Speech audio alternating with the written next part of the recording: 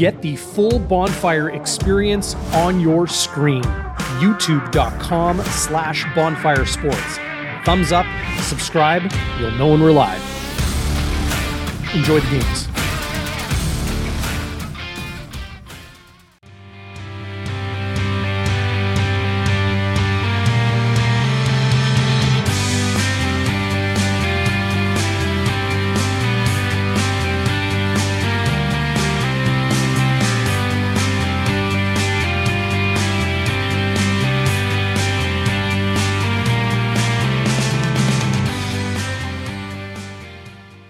Holy Jake Maier.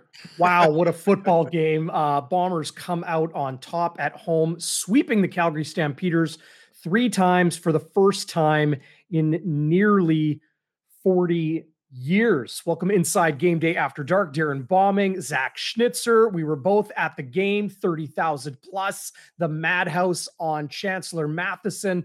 A big win, Zach, that could have gone either way, similar to the first 2 meetings this season between the Bombers and the Stamps. I don't know about you. Do you agree with me that these 2 teams, I could watch them every single week? What entertaining football that was.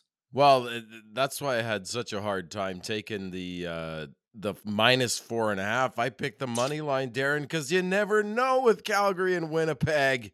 Hey, Phyllis, David, Arlen, Comet, Booch, Friesen. Good to see everybody.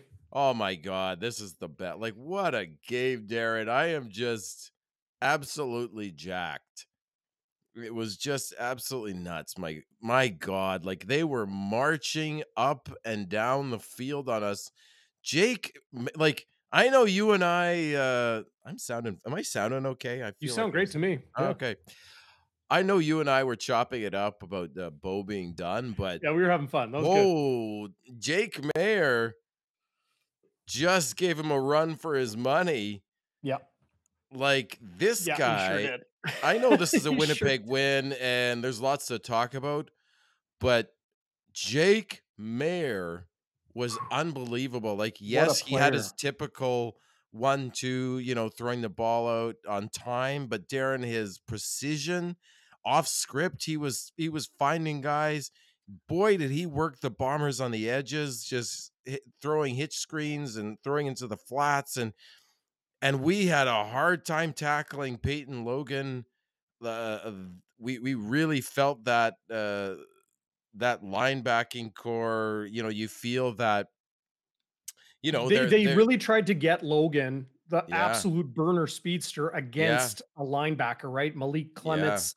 Tried to get them away from Donald Rutledge Jr., working to kind of the other side of the field. They did a great job with that. Boy, do Calgary have a lot of dangerous offensive weapons. Kadeem Carey, Peyton Logan, as you mentioned, Malik Henry, 3 touchdowns, 7 catches, 122 yards, averaging 17.4. We have to remember the Bombers went down their top cover man early in this game. Demario Houston pulled up lame on Malik Henry's first touchdown, looked to pull something in his leg, and then walked off the field on his own power. And then the next play, the ensuing kickoff following the Calgary touchdown, Patrice Rene, the Canadian rookie defensive back out of the University of North Carolina, he goes down to something looking much, much more serious. He gets carted off the field. So then you're left with Jamal Parker, a rookie American, and Tyrell Ford, a rookie Canadian. So Parker steps in, and you could see the Blue Bombers defense play way, way off. They did not want to get beat over the top. They didn't, but Calgary was able to get chunk, like big plays to Begelton, to Henry, to Carey, to Logan, and really Jake Maier. He sure plays well at IG Field. 2 times in his career, he's just been nearly perfect passing the football. But both times, the Blue Bombers come away with a 2-point win. I think that's so insightful, Darren. I think for all the people that are mad at Richie Hall, and I saw on Twitter a lot of people with the pitchforks coming out again at Richie Hall, playing, backing off, playing too soft zone. You're absolutely you lose Houston, who's already a backup, who's playing world class. Like he was a backup technically, but then he's a starter now on any other team, right? Well, and he plays boundary corner. Like no. Winston Rose is kind of the secondary guy, right? But then you lose Patrice Rene, who's the backup of the backup. So you lose 2 DBs. You already have Clements. They threw in Maruo, Briggs, Gauthier. Like their linebacking core is ravaged. Rutledge has played great, but like exactly what you said, you throw a speedy running back returner on Clements and Maruo, and Clements had a rough game. I mean, well, listen, look, he's he's his first chasing game. He's chasing these guys. chasing Even guys Big Hill down. missed a couple tackles. I mean, these guys were just marching down the field. And after the people in my car were like, oh, it looks like Calgary dominated this game, but it's because they were getting like small chunk. And the Bombers, but the Bombers were going up and down the field.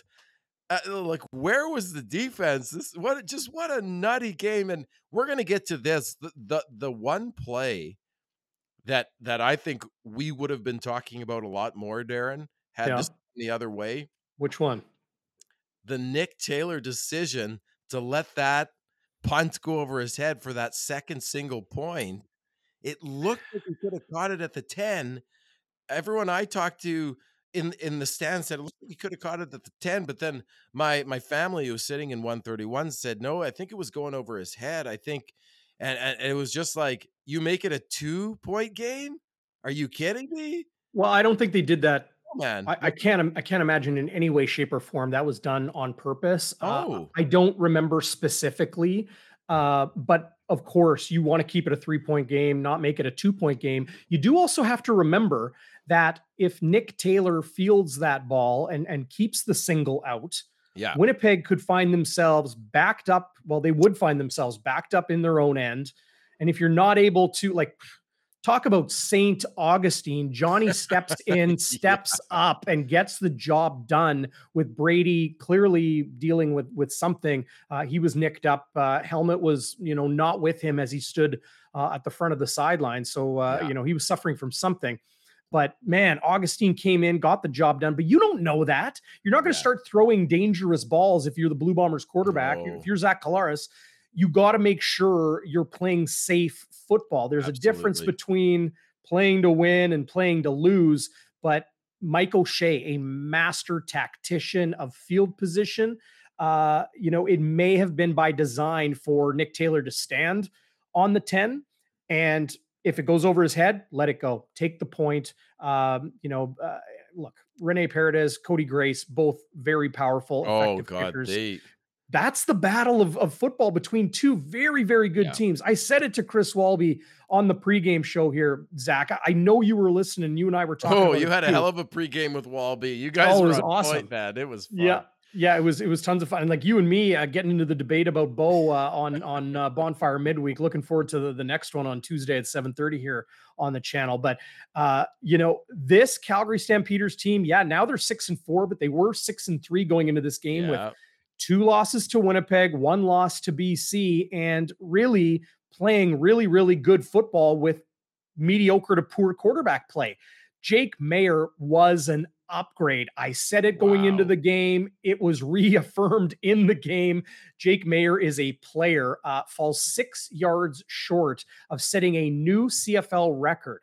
He would have been the first quarterback in CFL history to throw for 300 yards in each of his first 4 starts. He threw for 294 today. He threw for 300 in his previous 3 starts, including one here at IG Field in Winnipeg that the Stampeders lost last season with nicked up Bo Levi Mitchell. But and he had that's a great stat too. And he had Ricky Walker right in his face one play, and the protection broke down, and he just zipped it on a rope over the middle for 10 yards. I mean, he just it just didn't look like he could be stopped every time Calgary got the ball. But people are talking about that single, and I think just from my standpoint, it looked like, first of all, Grace boomed it, and it was just like an atmospherically high punt. Those are hard to judge, I'm sure. He's a great punter. Yeah, and so it looked like Taylor, it looked from my vantage point like he could have caught it at the 10. You assume he's going to get 10, maybe 15 yards on a return. So it does back them up, but I think you'd rather take 10, 15 yards of field position versus giving Calgary the chance to win on a field goal, which they almost did. Yeah. They were marching, And sure enough, they get a holding call, Darren, on 3rd and 2 when they make the first down. At that point, they only need a couple more, and it's not a walk-off at that point, but there's only maybe a minute and a half, 2 minutes left, making the Bombers respond. I mean, talk about a game of a couple of plays going either way, right? Like, that holding call was massive, but like, I can't imagine. I think Nick Taylor, I think it was just a sky high punt, and I think he couldn't tell where it was going, and he just made the safe play. It ends up not costing them, but wow. What a freaking game, buddy. Like, it really was. What an electric atmosphere. And the best part was the East Side, because East Side sucks. They almost started that goddamn wave. And I yell, and Logan and David, who sit behind me, section 128, are like, Zach, they're starting the wave. And I'm like, stop the effing wave. Oh, boy. If they would have started the wave, and then Jefferson at that point, this was late in the game, he's waving his arm like this because we're on offense. And he's like, shut up, guys. Like, calm down. You can't do the wave in a 2-point game. Oh, like, there's so much to talk about, Darren. I'll stop for you to get a word in, but like, Leggio played great, except he shanked that last punt a little bit. The defense came up when they absolutely need to with pressure, and Mike O'Shea said after the game, Dembski was unbelievable. Mike O'Shea said after the game he would have liked to see his team play more defense. So, but they did make stops when the team needed them to. That's obviously important. But Jake Maier, we talked about, him and a lot of those weapons. Malik Henry goes for 122 yards playing against, a beat up Blue Bombers defensive secondary. But then you got to remember the Calgary Stampeders defensive secondary is also banged up right now. They're starting dime back, Titus Wall on the 6th game, Trey Roberson, their top cover guy on the 6th game as well. So, they're missing Jameer Thurman, like their best linebacker. They're missing their starting right tackle. So both of these teams dealing with their fair share of injuries, but you're right. Nick Dembski was electric tonight. 153 combined yards. He had 8 catches on 9 targets for 117 yards and a touchdown, 3 second down conversions, 53 of his 117 after the catch, yak yards galore. He then chipped in 3 rushes for 36 yards. And this is what really stood out to me, Zach.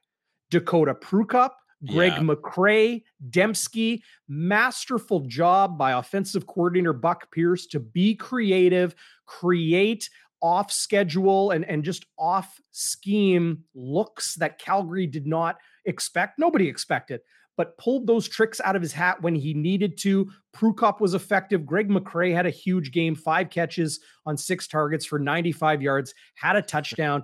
He, like Dembski, also had 3 second down conversions. Dalton Schoen didn't have a catch in this game until the 4th quarter, but then he had 2 first down conversions, or conversions for first downs on second down. Brady Oliveira, as we mentioned, banged up tonight, but did get 8 carries for 60 yards. Chipped in a catch for 16 as well. He averaged 7.5 yards per carry. He was killing it in the first half, and nobody knew on TV who my buddy was. My Damien was watching on TV. Nobody said anything on the telecast why he was out. We couldn't figure it out, and then he had a hand on his right hip, I believe, and it just looked like he was a bit nicked up. So second half starts, you see McCrae and Augustine go in. But the Bombers ran the hell out of the ball, Darren? Like, Buck Pierce called a whale of a game, and masterful game against that Calgary. And we did it in week 8 in Calgary, right? That second game that we beat them, we ran the ball on them. Great, and David Asplund with the crowd, like, great crowd. Like, again, you get 30,000 plus in a non-Banjo Bowl, non-playoff game.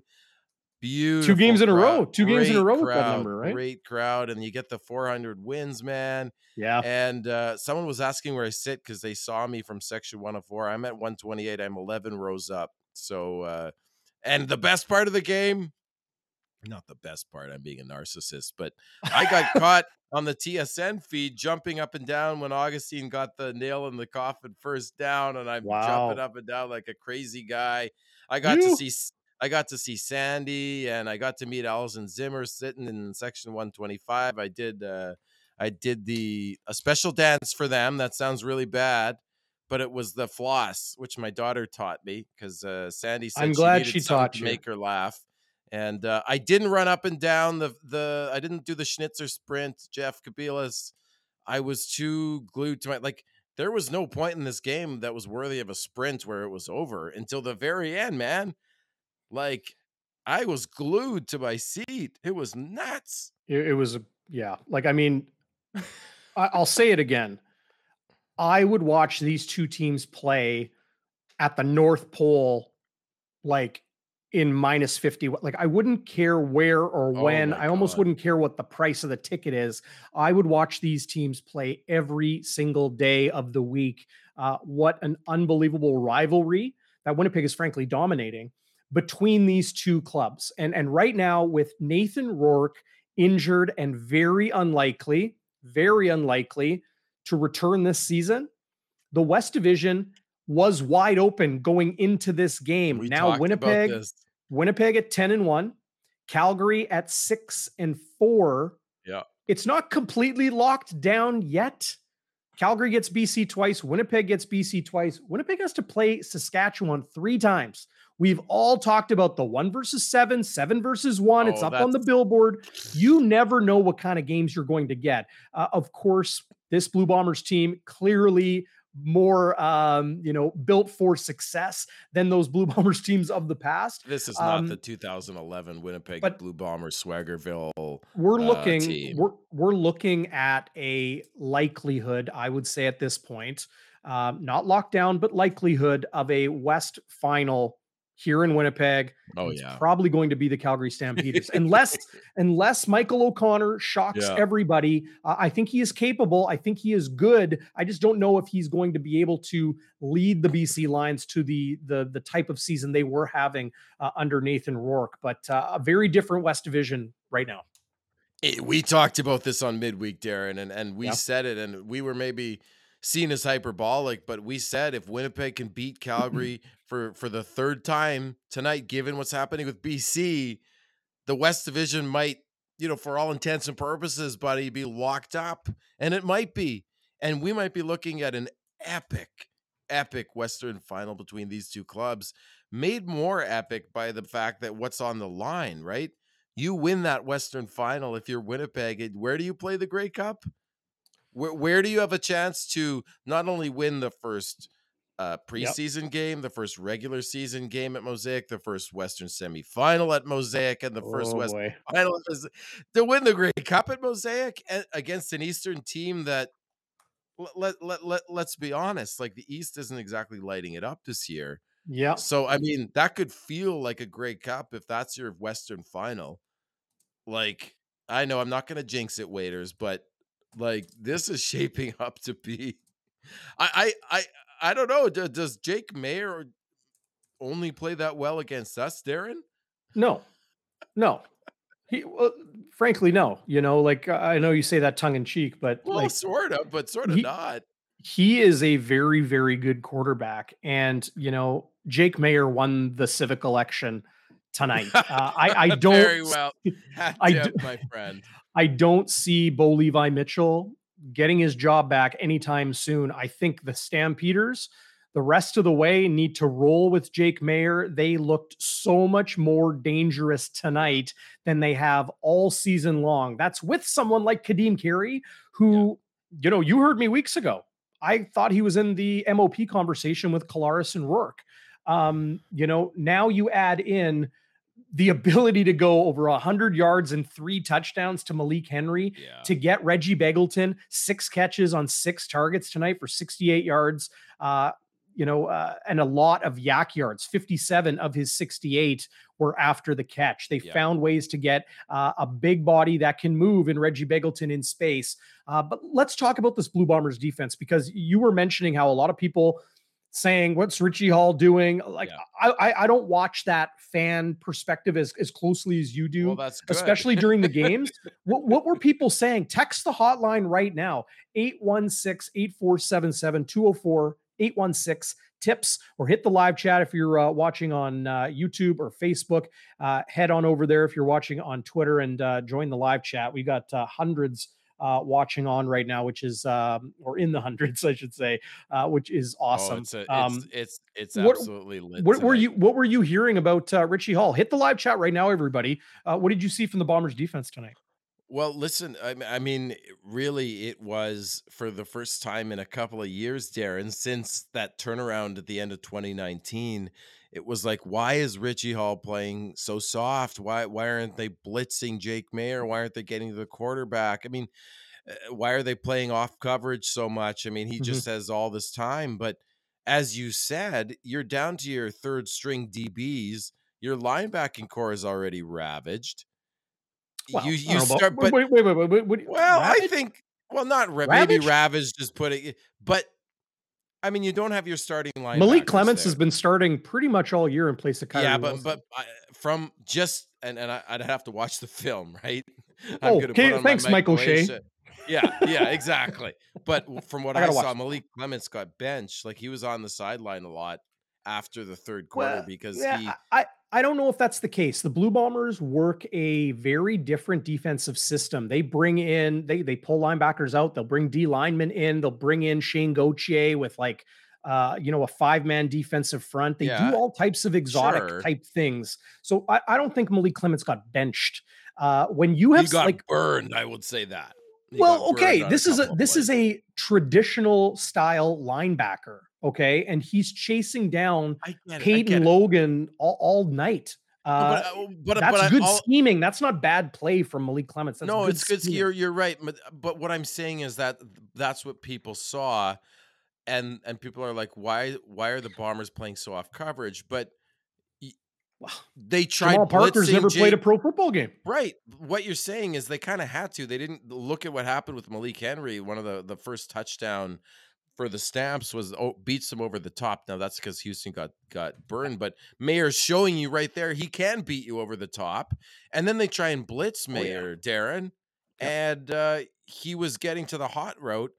And then so you can't blitz him. You can't play back into coverage because he's so accurate, right? If you drop 9 into coverage, it's hard to hit those windows, right? You have the Yeah. linebackers missing some tackles, to be fair. But then if Mayer is able to do all that, then it opens up the run game. Now you Right. can run the ball at will because you can't stop the pass. And so, I mean, listen, but the Bombers had injuries on defense. I mean, so did the Stamps. And maybe that's why these Stamps are teams, you want to talk about ravaged. The Stamps are ravaged. If you had to compare the two, this is yeah, what Calgary was without. This is what it would be similar to Winnipeg, like in the image fair. of Winnipeg. Okay. They'd be without Winston Rose. They would be without Adam Bighill. They Yeah. would be without Jamarcus Hardrick. They would be without Donald Rutledge. They would be they would probably be without like a Nick Taylor. Uh, they're beat up.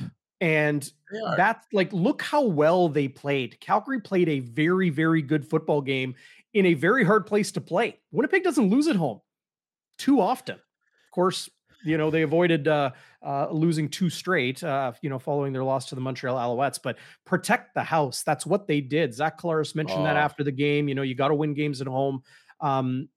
I want to bring up something now, Zach, that stood out to me in the game because this was a 31-29 Blue Bombers victory. So could have come down to a final kick, didn't. Somebody in the live chat there saying, "Oh yeah, comment kicker watch is suspended this week." Yes, it's suspended for 1 you're week. damn right It'll, it is. it'll be back next week. But Zach Collaros, like first off, Calgary and Winnipeg's offenses went blow for blow, Oh my drive for God, drive, punch for punch. I called it a Donnybrook, like a Yeah, line brawl yeah. in hockey. It was absolute mayhem watching them go back and forth. So you think if people are out there like, what's Blue Bombers defense doing? Did you see the way the Blue Bombers moved the football against Calgary, especially in the second half? Big chunk plays both ways.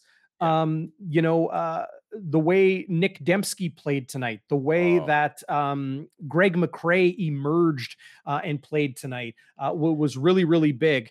But here's the thing. Twice, Zach Collaros threw interceptions in the end zone. End zone interceptions are monster plays in football. You're taking any chance of getting points away. No single, no field goal, no touchdown. One happened on the final play of the first half. That could have made things very, very different than 18-17 Calgary lead through 2 quarters. And then the next one comes late in the third quarter with Calgary also winning by 1 point, 25-24. So while it was a 2-point Blue Bombers victory, and we're talking about Nick Taylor letting the single go and the field position game and all that, Zach, this could have been an 8-point win. It could have been, a 12-point win. It could have been very, very different. Totally. Had Winnipeg capped those drives. And I'm not hanging it on the quarterback. Zach Collaros is a gunslinger. Ballsy, gutsy. Yeah, he's a gutsy quarterback. Look, Jared, and that's why he's good. Let me say one thing. Him and Mayer have the exact same number of passing yards, buddy. Very different ways to get to the same number. Yeah, Collaros was 73%. Mayer was 82%. So he was higher percentage, but same number of passing yards, right? But Zach is a gun. You saw late in that fourth quarter, he threw a 50-yard bomb in single coverage for Drew Wolodarski. The guy has got onions, and it can bite you sometimes. Dangling onions. He can barely walk. Anyway. Now tell me what happened on that first half, the end of the first half interception, because I saw him scrambling. There's about 10 seconds left. So he's probably thinking he stepped up in the middle or bust because the time clock the clock could run out. But it looked to me like he could have ran for the touchdown there, maybe, or was there a defender in front of him? I think he was probably sniped on that. Did he have a guy open even? I didn't see the replay. Zach Collaros is he didn't have a guy wide open. It was picked off, right? But he was okay. So both end zone interceptions were Greg McCrae targets and Brad Muhammad interceptions. Is that right? Yeah. So, both instances identical in that sense. One in the corner of the end zone, one in the middle. But Greg McCrae and Brad Muhammad were a battle all night long. Muhammad, a very, very talented and young defensive back, one of those, players that John Hufnagel has unearthed. You're going to be hearing about him for a long, long time. He's made a lot of big plays this season, a lot against the Blue Bombers. But in that play in particular, that final play, I'm sure Collaros was, how many things are going through the quarterback's mind at that point? Progression, the play, everything. Everything, right? Aware exactly how much time is left. So he doesn't want to either put himself in a hospital position, quote unquote hospital position. He also doesn't want to go down short of the end zone. So he has to look at the ability to pass and put it into a tight window, something he's very good at, or make a play that you do not likely see from a quarterback in the CFL, and that is break tackles and score a touchdown. Especially Zach, right? He emerged in the middle of the pocket, stepped up, middle of the field, middle of the pocket, and looked for Greg McCrae. McCrae was targeted a lot tonight, 6 times. Nick Dembski only targeted more, 9 times in this game, but you could see McCrae effectively playing that Greg Ellingson spot, or maybe Dalton Schoen was, and Calgary was just keeping him guarded extremely well all game because Schoen didn't have a catch until the second half. But Zach, what we saw from Zach Collaros, was, him trying to make a play with no time on the clock. So he doesn't know if a field goal is possible. He doesn't know. It's a broken play. Has it been 3 seconds? Has it been 4? I know that doesn't sound like a huge difference, but you talk to a defensive back or a quarterback or an offensive lineman, the difference between 3.5 and 4.2 seconds on an offensive play, it's an eternity. It's the difference Well, yeah. between Yeah. great coverage and somebody being wide open. It's the difference between a sack and a pancake block. Not Right. exactly, but you know what I'm saying? I Like, know what you mean. Like, and yeah. if he looks at the film, he probably thinks, "Hey, I could have thrown that ball away, and we have maybe 2-3 seconds." But asking a quarterback to keep that kind of time in his head in a broken Mhm. play, I get it. It's just looking back, it's like, oh, you gave up 3 points, right? Like it's just when you throw two red zone interceptions, end zone interceptions, and still win the game. I mean, that's impressive because Yep. that's at least 6 points off, At right? least. At Yeah. least 6 points. So the first one I saw, Bomber fan, said, apparently on the post game, Zach saw his first read standing on the goal line, then went to Dembski, which was the second read. Dembski was covered and went back to the guy on the goal line, and then from out of nowhere, I guess Brad Mahabin just sniped that ball. I mean, good play by him, right? I mean, it's not just that Zach screwed up, but then the second one, Darren, I don't know what people in the chat here think, but it looked to me like there was a little bit of an underthrow on McCray, and or Muhammad just was able to catch up to the ball in flight. But I didn't. At first, I thought it was PI because it looked like on that second red zone interception, it looked a little bit like McCray was bumped, but I don't know. I didn't see the replay on it. Was it an underthrown ball? Was it a good play by Muhammad? It must have been a good play by Muhammad. Yeah. Sometimes you'll never know. You can ask the players and they'll say, "Hey, I thought it was open and it wasn't." You ask the defensive player, he might say something similar. However, Winnipeg was able to, levy those opportunities missed on those two red zone interceptions. Peyton Logan was slashing the Blue Bombers defense Oh my in the god. second half. What an impressive player he has been this year. We didn't see him in Stampeders games too much until Kadeem Carey went down with an injury. He's been, out of a couple games this season, but he has also just been knocked out of games and come back the next week. Peyton Logan, I remember one game in particular. I think it was Hamilton in Calgary. I could be mistaken, earlier this year, where Kadeem Carey went out with injury and Peyton Logan took an hellacious blow. Carrying the football. But the way he has been utilized since showing those flashes of speed and elusivity in space, he is clearly somebody who is emerging into that star realm in the Canadian Football League. What a game he played tonight. Winnipeg's, I'm sure Richie Hall and his defensive staff are going to be, thinking about number 20, like a Oh Barry man. Sanders was number 20, Well, all over the field and just right. making guys miss. Good reference, buddy. But if you're making guys like Biggie miss, then you're a good player. Yep. And I Yeah. think he may have made Biggie miss twice. I hate to say it because I love Biggie. I love me some Biggie. But yeah, Peyton Logan, right? You see this MOP candidate uh, in Kadeem Carey go down to the Logan. This guy's money. Yep. But listen, like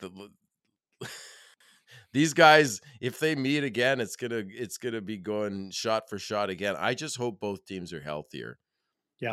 And what has happened to Kamar Jordan? This is a guy. If I don't know if you Yeah. remember this game, I think it was 2018. He hit us for over 200 yards. This was the best receiver in the Canadian Football League at one point. Him and Bo, and he is just a shell of himself. It's kind of sad to see, but I don't know if he even should be on the field anymore. Well, He's just he's not producing. He's dropping. It's too bad. It's too bad. These guys have short careers, Darren? Like you can light it up, and a couple of years later, you're done. You have surgery. You get an injury. welcome to pro sports, Right? right? It's That's the way it goes sometimes. But a huge win for the Blue Bombers tonight. They avoid losing back-to-back games, which they did in 2021. Of course, those two games were, the division was locked up at that point. What kind of conversation would we be having right now, Zach, had the Blue Bombers and Johnny Augustine in particular not picked up that first down, and Rene Paredes kicks a 50-yarder plus, which he's done a couple times this year, and the Stampeders come away with a victory? The Bombers would be 10-2. The Stampeders would be 7-3. 9-2, 7-3. It's a whole different pardon me, ball game, 9-2. buddy. Yep. It's crazy. It's crazy how that's a huge win for Winnipeg. Wow. Don't sleep on that. You know, the way they played tonight, Calgary, the way Calgary played tonight, don't sleep on how huge this win was for the Winnipeg Blue Bombers. I understand they came into this game already having the season series won, but you never know what's going to happen in the second half of a season. You never know what's going to happen next week. Anything can happen. No, so you need to get as many wins as you can. Obviously, those truly must-win games are in November. Hit up the hotline, 816-8477, 204-816-TIPS. You can tweet at us at Zach Schnitzer48, at Darren Bombing, at Bonfire Sports TV. But if you want to get through right now, text that number. Standard message rates apply, just like when you text your mama. And I'm going to ask everybody out there right now, you're watching on YouTube. If you're not, go to youtube.com/bonfire sports. Oh, look at that. Somebody already calling the hotline right now. All right. We're live on YouTube. But go to youtube.com/bonfire sports. Or if you're watching on YouTube right now, go give us a thumbs up on the video below. Subscribe if you haven't yet. We appreciate that a lot. And if you subscribe, you can ring that bell, click that little bell button, and then you'll get an alert on your phone. Quiet, not a big deal. Just whenever we go live, Tuesday nights, the day before the game with myself and Chris Walby, and then of course post game here on the Steamy Session. Game day after dark, huge win for the Bombers, and 30,000 at the stadium tonight. Awesome, Zach, paint us a picture. You talked about it a little bit, your personal perspective, but just fly on the wall perspective of the energy at IG Field these last couple games. The next home game will be the Banjo Bowl. That's sold out. This game was 30,000 plus. Montreal was 30,000 plus a week, or prior to the bye week. Paint the picture for us. Well, I will in a sec. I got to say a couple of things first that I'm seeing on the chat that are just incredible. One person, you're already gone because it's going so fast, said something about Dickinson can't chew gum and walk at the same time. I'm not sure what the reference is to, but I want to know. So please tell me. And I think this is my buddy David, and I didn't know your last name, but he's section 128. He's my good buddy David. He sits behind me. He has a theory that Greg McCrae not only played a great game, this is David Freeze, but faked an injury because the time clock was going down. Do you know when McCrae went down with that sort of phantom looking ankle in the third quarter, I think it was, and the play clock was running down. I know I'm totally going on a tangent here, Darren. It's all right. But David pointed this out, and he said, I think he faked the injury because as soon as he got to the sideline, it was like the old Riders did to us, faking those injuries. I don't know, man. He comes to the sideline and then he's jumping up and down. He's ready to go. I think he did an audible. I which is genius, right? Because otherwise you take a timeout or a time count violation. But that was pretty funny, and that was pretty sharp by David to catch that. The atmosphere, man, like it was picture perfect, like 100%. You're the first team to get to 400 wins, and they deserved it. They deserved it to happen on that night, Darren. Just incredible energy from the crowd, loud. Can I interrupt you for a second? Sure. Friesen, I know I called you a troll a couple shows ago. Don't take it personally, man. I know, like it wasn't a personal shot. Is he taking it personally? I thought he was joking. No, he's mentioned it a few times in the live chat tonight.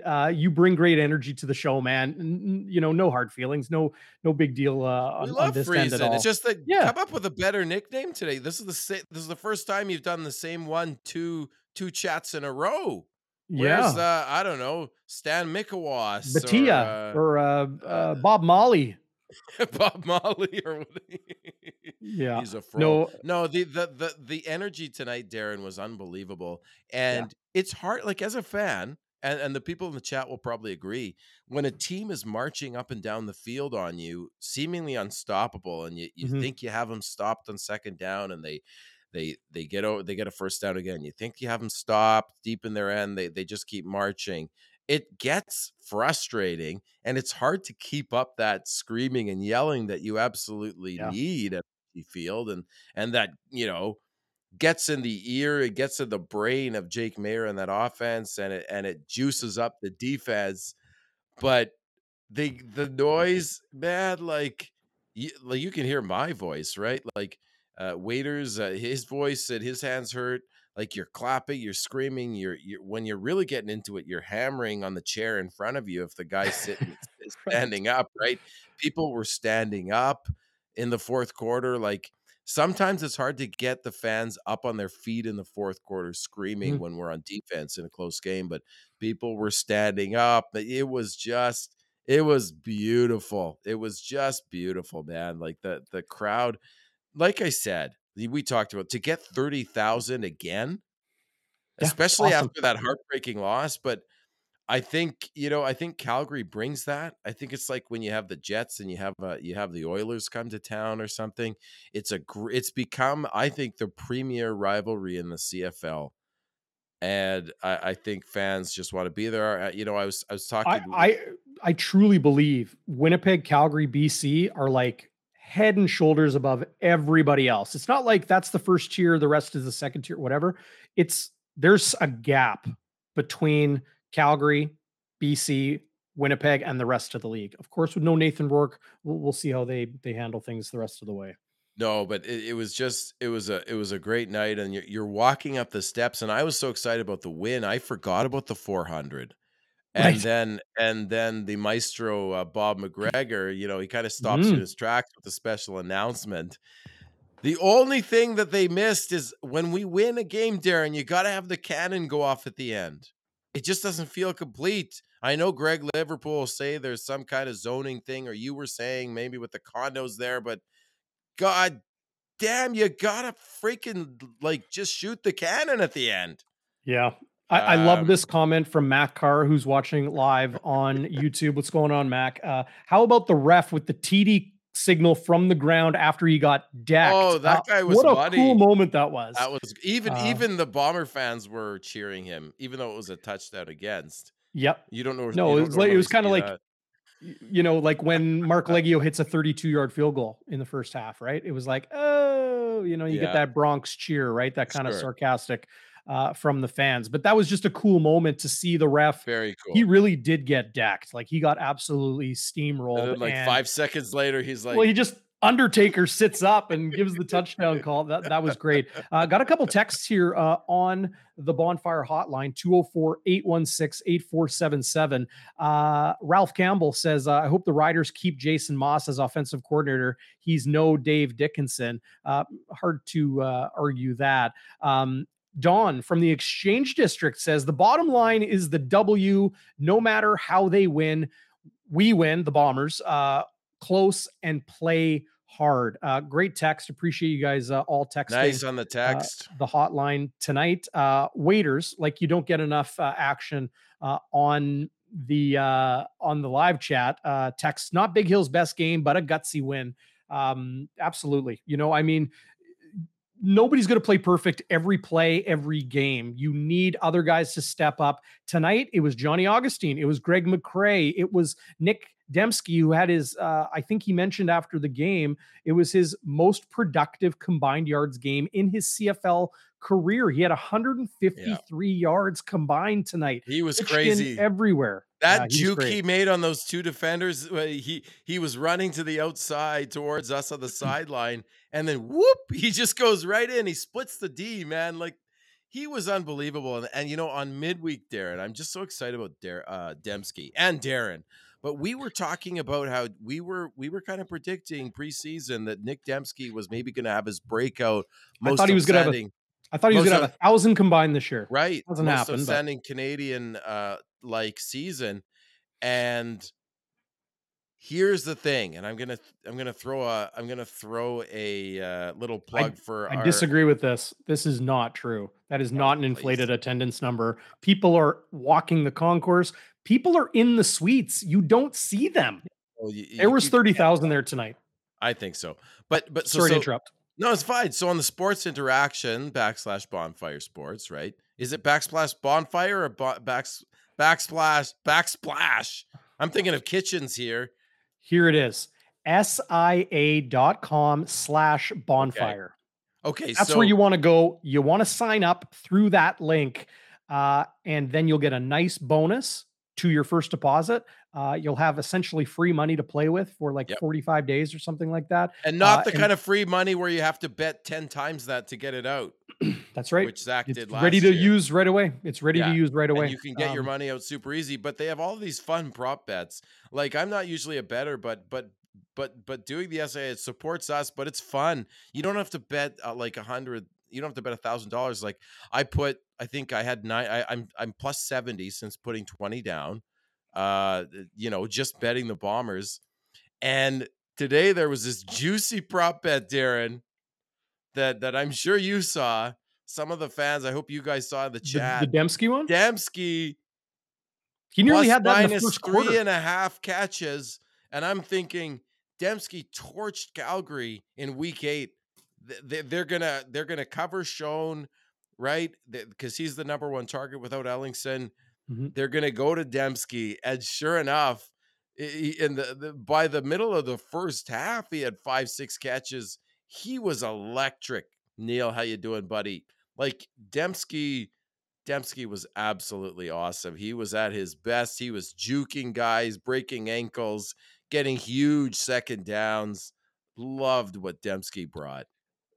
You and I talked about this earlier this season, right, Zach? Like when we were kind of prognosticating what we saw from the Blue Bombers, what we were expecting to see on offense. We didn't see Dalton Schoen coming.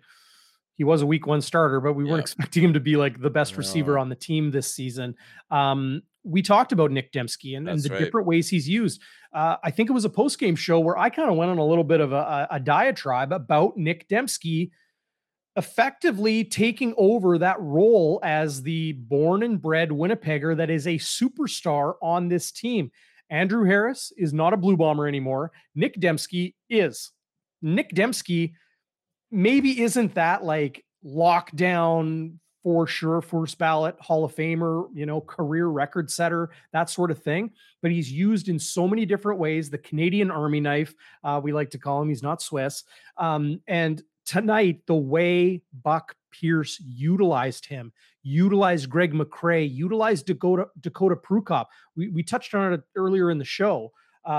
It's crazy how creative Buck Pierce got tonight with those 3 players, with a variety of players, but to keep Prukop in after going for a sneak for a first down, running the ball, passing the ball, Greg McCrae, Nick Dembski, different, Brady Oliveira, different formations, different motions, that sort of thing. Pepper in a little Drew Wolodarski, a little bit of, Rashid Bailey. It was impressive to watch tonight. As much as that said, the reason this game was close was because Winnipeg was playing a passive style of defense. They were not going at the line. They were not press coverage. They were running a zone and playing off the line. They didn't want to get beat over the top. And it worked for the most part. I understand Malik Henry had a big game, but I'm not hanging too much. I don't know if you agree with me or not, Zach. I'm not hanging too much on the Blue Bombers pass defense. They made plays when they needed to, as did the offense. These were just 2 very, very good football teams. Jake Maier was on fire. He was a surgeon tonight. Kadeem Carey, talk about, a punch and a 1-2 punch, a 1-2-3 punch with Maier passing and Peyton Logan in the run game and the pass game. We have to remember the Blue Bombers defense is good, but it's not dominant. That's just not a reality in pro sports. So you're going to have games like that. And they're both good football teams. Calgary's offense looked completely rejuvenated tonight with Maier, with Jake Maier. So, credit to them. It's due. Well, and I guess I would touch on the, by the way, One Bird, I'm glad you got home on your bike. Good job, buddy. Uh, I would say this, that and Richie Hall has talked about it, and so have the players, that they do play what they do play off coverage sometimes, because Richie Hall is betting that a quarterback who is marching 110 yards of the huge CFL field Yeah. is going to make a mistake at some point. Right. The thing is, Right. tonight, Darren, there are injuries in the secondary and all Mayer that. didn't really make a lot of mistakes. He didn't make them. He was laser focused. He was on point. He was throwing ropes. And so, listen, if you're banged up, you can't blitz the guy because he's hitting his hot routes. You can't hang back because he's so accurate, and then you can run the ball. It's hard to stop any offense. But let me say this, if the Bombers defense is healthier, in other words, you get Alexander back there, you get Kyrie Wilson there, right? You get maybe Maston. I don't know if we're going to see Maston. I think No. Rutledge is playing great. But you get you get a Houston there where you're not worried about a raw rookie getting burnt like Parker, right? You get some of those guys back. Mhm. I think you maybe call a bit more of an aggressive defense. So I just think Jake Mayer, he is the perfect kryptonite for the Richie Hall defense, especially with injuries. They were going to the Well, like sidelines, like just the mix and play calling. You got Peyton Logan. I mean, it happens. It doesn't have to be super concerned. Again, this game isn't that close if you don't throw 2 red zone picks. And maybe the wisdom, and I know I'm flipping to offense here, Darren, but the wisdom of throwing a deep corner to Greg McCray, who's 5'9", I know he's speedy, on Brad Muhammad, is maybe not the smartest thing. Mhm. So there's things, but you throw 2 picks in the end zone, you don't usually win those games, my friend. And Yeah. the Bombers did. So it didn't necessarily have to be that close, but I'm not super concerned about the Bomber defense at this point. Yeah, I'm with you there. Mike texted the hotline asking about the defense. We just touched on this, but I'll read it anyway. What are your thoughts, boys, on Hall switching the zone defense to a man defense, especially when the secondary has been getting chewed apart? Or would that be a worse situation in man? That's Mike on the Bonfire hotline. I think they would Good be in a worse question. situation. I think it would be a worse situation. Very good question. Great If they question. were in man defense. Vicky Short texting the hotline 816-8477. Vicky! Donald Rutledge is 128, baby. improving. Donald Rutledge is improving every game. So fun to watch. I Yeah. agree. He made a huge tackle for loss, Sure a did. 3-yard loss. Yeah. I think it was Logan carrying the ball. Just great penetration on a blitz off the edge on the backside. And initially when I saw it, I'm like, was that a sack? No, it was a tackle for No. loss and Third a great quarter.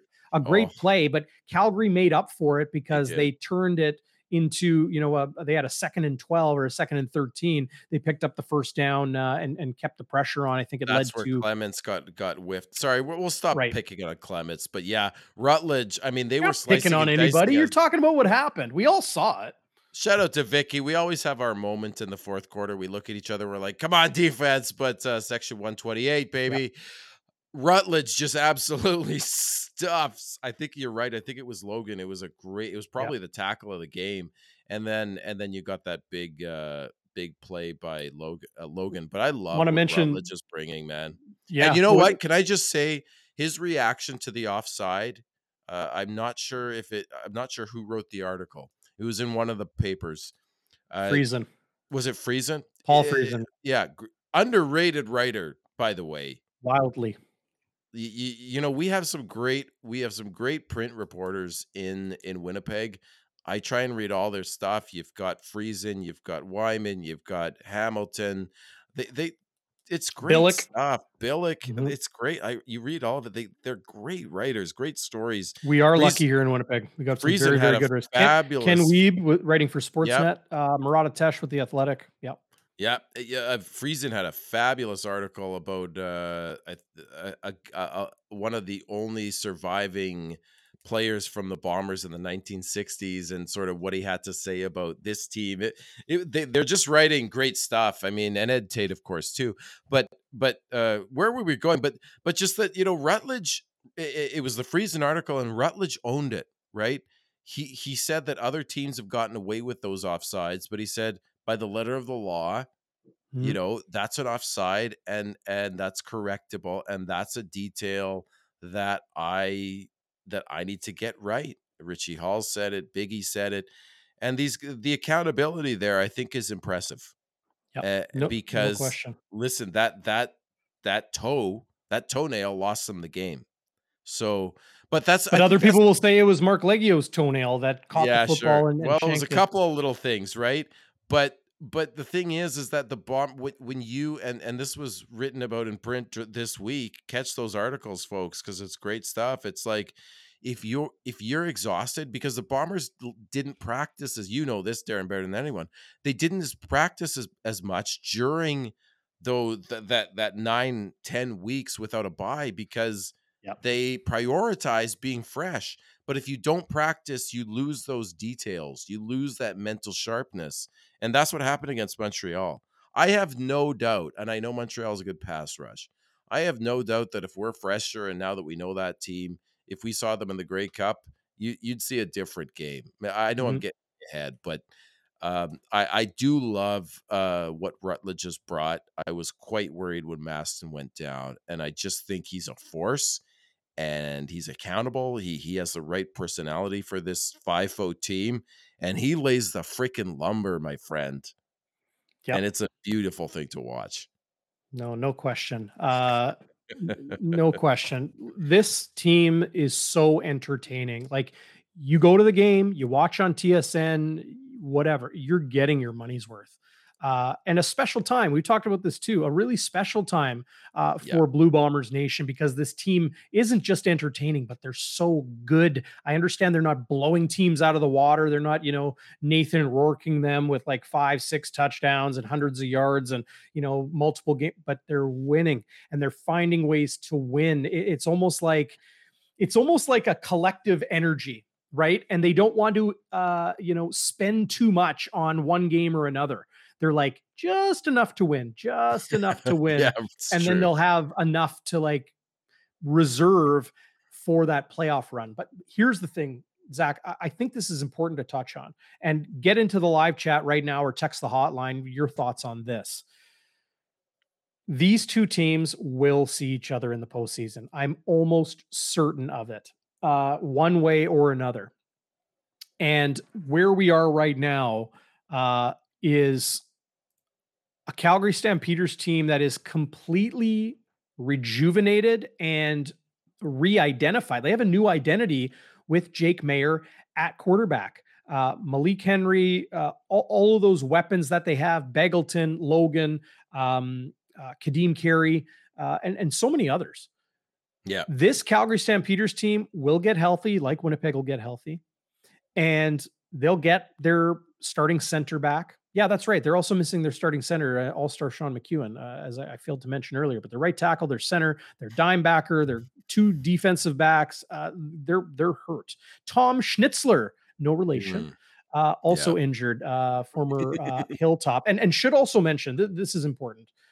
Rifles Football. Go to riflesfootball.com. They play Sunday here in Winnipeg at Eastside Eagles Field as they get their new turf put in at their regular home pitch.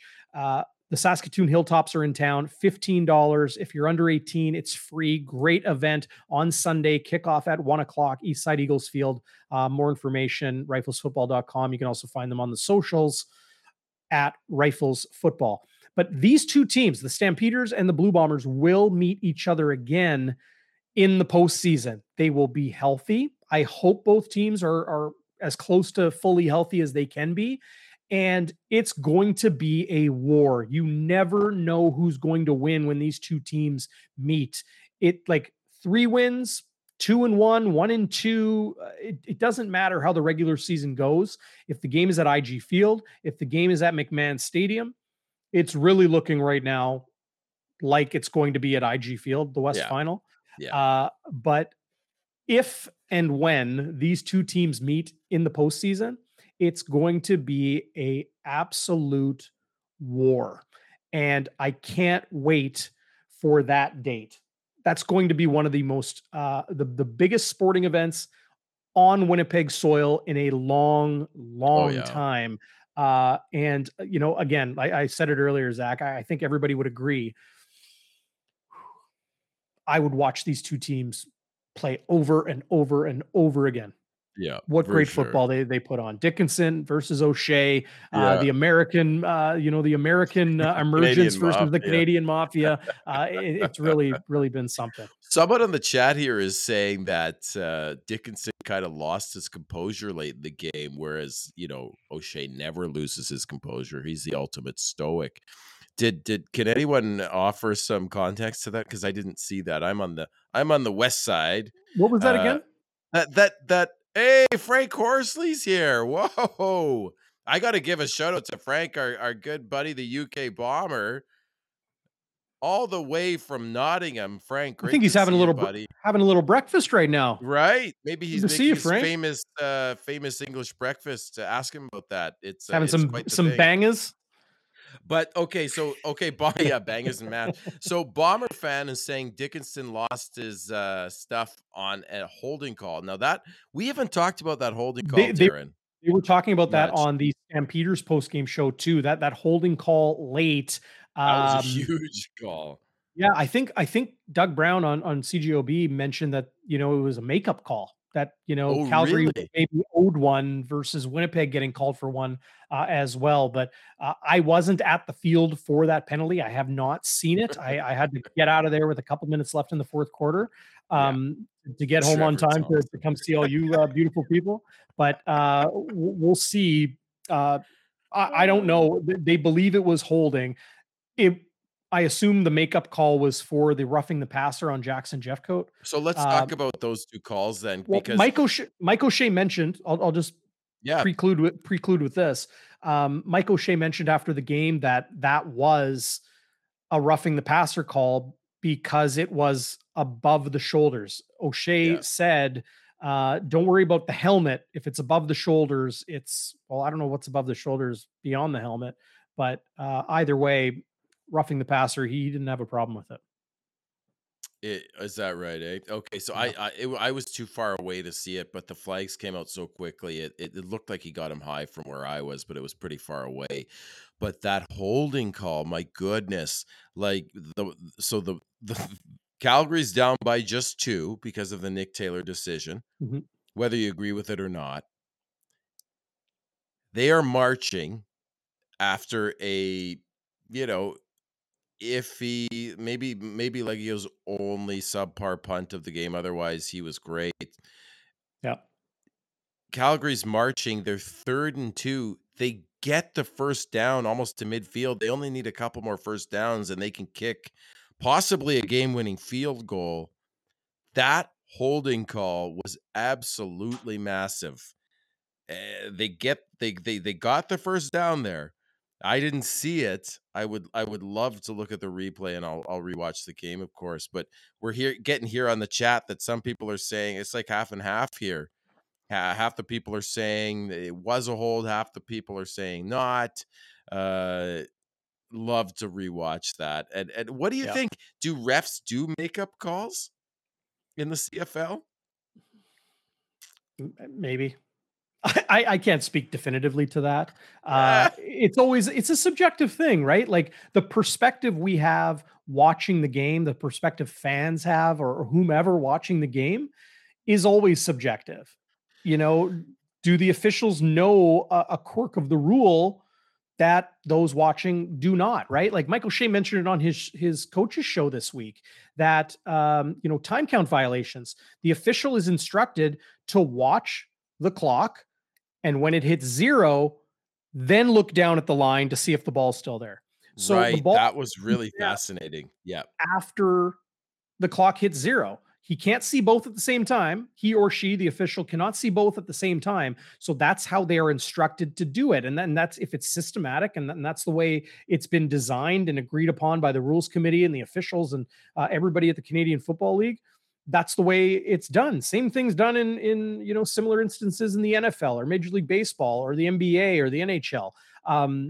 That's just the way it is. So us watching is subjective because you're going to say, was that a makeup call? Because that other one was so egregious, or was it, like a crazy circumstance that, maybe just kind of got by us, watching on.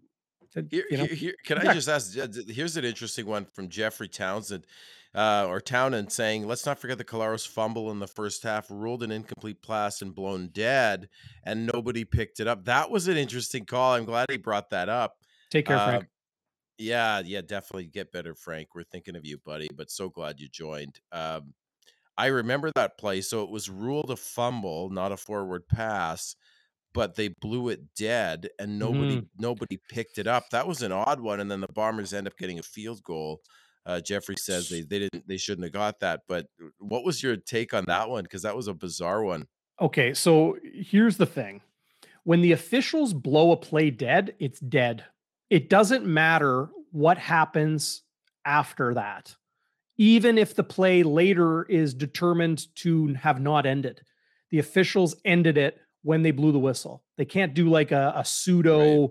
Oh, well, if he blew, if he didn't blow it, that's, the player would have picked up the ball. So the officials admit the mistake that they shouldn't have blown it dead.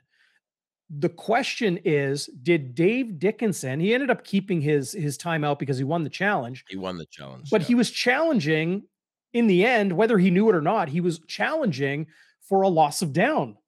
Is that worth a first half challenge? No. He wasn't challenging the right. fumble, right? So did he, presumably, you would think he was challenging in order to get the ball, right? Because the Bombers were in scoring position. Right. They were in field goal range. So it could have been a touchdown, could have been a field goal. He was trying to keep those points off the board. The Stampeders did pick the ball up, but because the officials later determined to be incorrectly, blew the play dead, plays dead.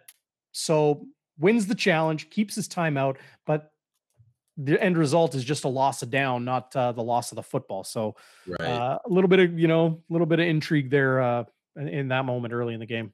Yeah, it was super interesting. I mean, one thing I think we haven't talked about, Darren, is and my mother-in-law said this, and one of the best moments, man, of the game was before the game where I won that $500 from that what was it, Canada Drives contest. As if I need to win $500 to the Bombers store. I own everything in the Bombers store, but I get the $500.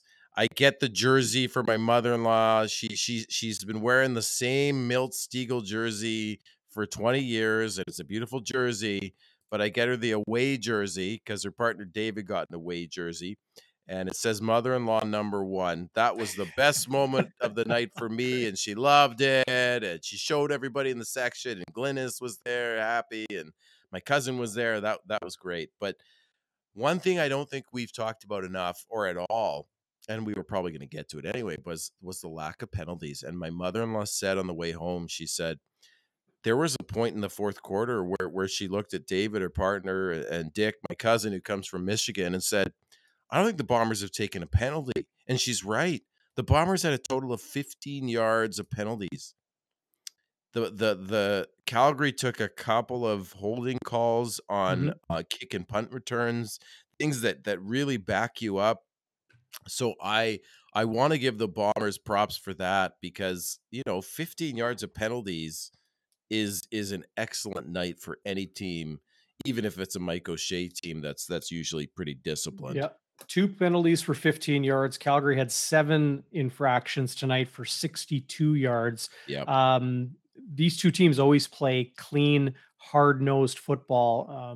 Man, what an absolute game that was. Just trying to pull up the live stats here, Zach. But I wanted to touch on a couple comments through the live chat. A little bit while ago, Winnipeg Gordo asks, Did you see Ellingson and Grant get injured at practice? Did re-injure his prior injury? I saw Greg Ellingson run a route and then pull up limping and pull up lame. That was it. His previous stint on the 6-game injured list was a hip injury, whether that's a hip or a groin or a hamstring or a quad, whatever.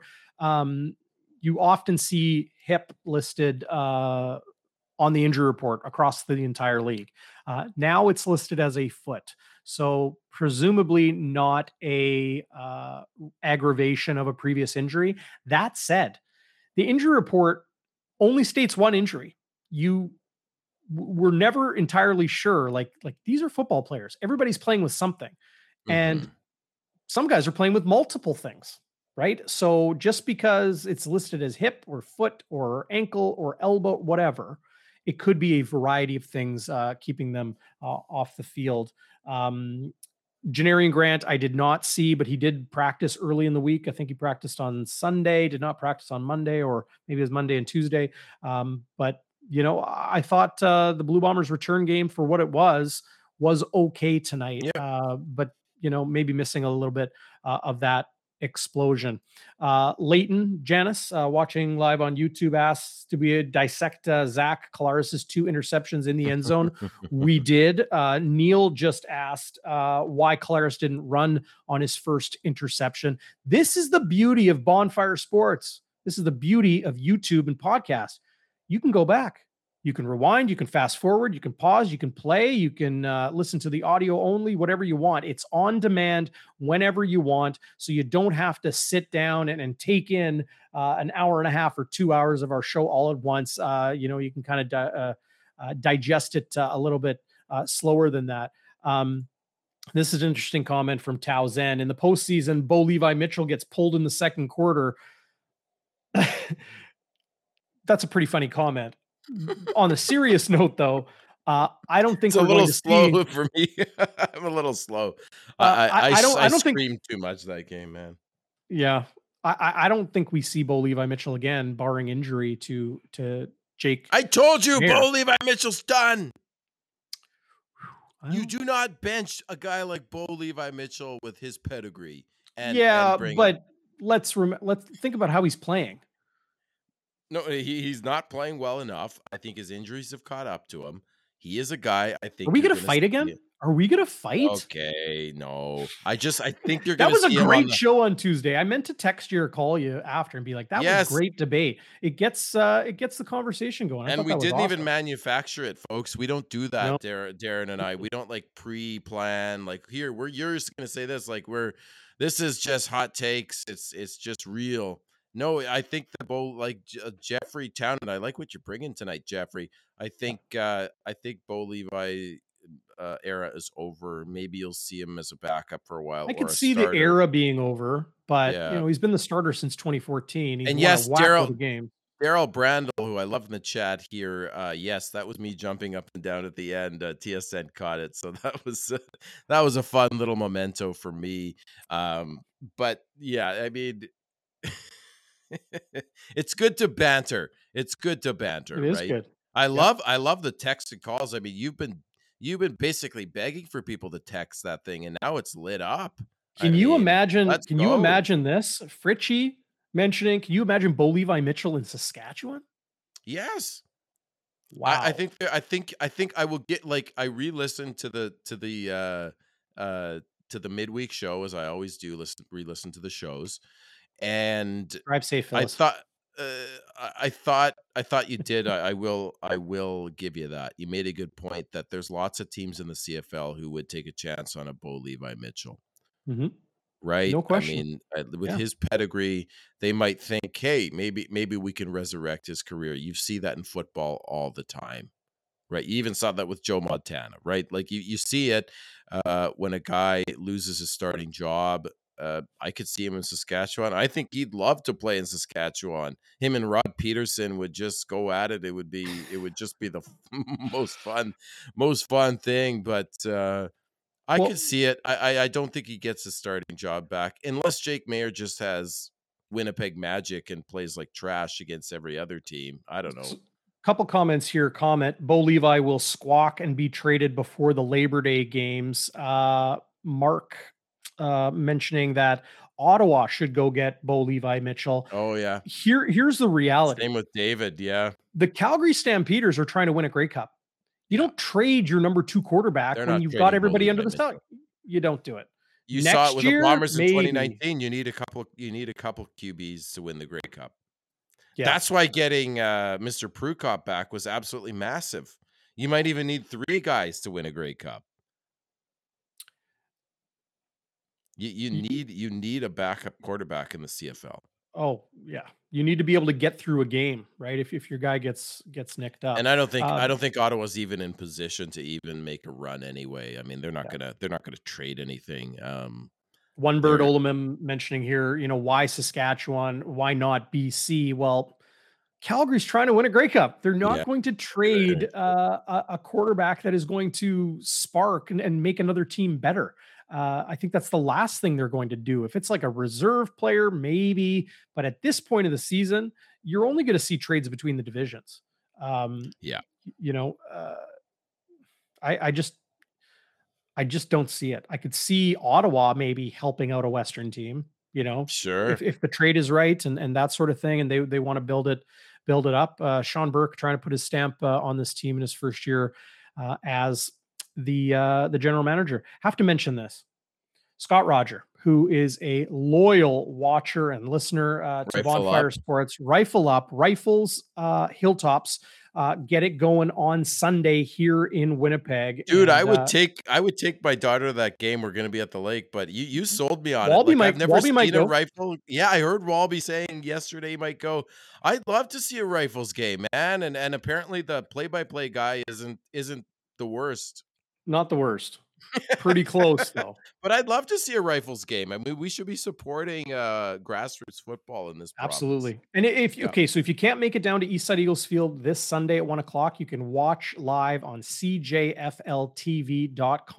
But if you can go, $15 for tickets, free for those under 18. So get the family out. It's going to be I think it's going to be nice on Sunday. I think there might have been a threat of some precipitation, but either way, have to mention Scott Rogers' son, Jake Roger, is a veteran receiver on the Winnipeg Rifles. Get this, Zach. Jake Roger last week in Regina against arguably the best team in the country right now in the Regina Thunder. Rifles lose by 2 to the best team in the country. Okay. Jake Roger has 252 yards receiving, was an offensive player of the week, not just in the Prairie Football Conference, but in the entire CJFL. Huge rifle up to the Roger family. Wow. Jake was a beast. I'm really looking forward to seeing him. Quarterback Bryson McNeil, Luke McMillan, who is playing for the Rifles, but it remains on the Blue Bombers practice roster. Right. He's they've got a good defense, some veteran players. Special teams have tightened up big time. Like, look out for the Rifles this year, man. They're gunning. As we say in Hebrew, Mazel Tov, Scott Roger. If my son ever put up those yards in a football game, my God, I would be like 250 yards in a game. That's crazy. Awesome. Randall is watching live on YouTube. Think you're still in the live chat.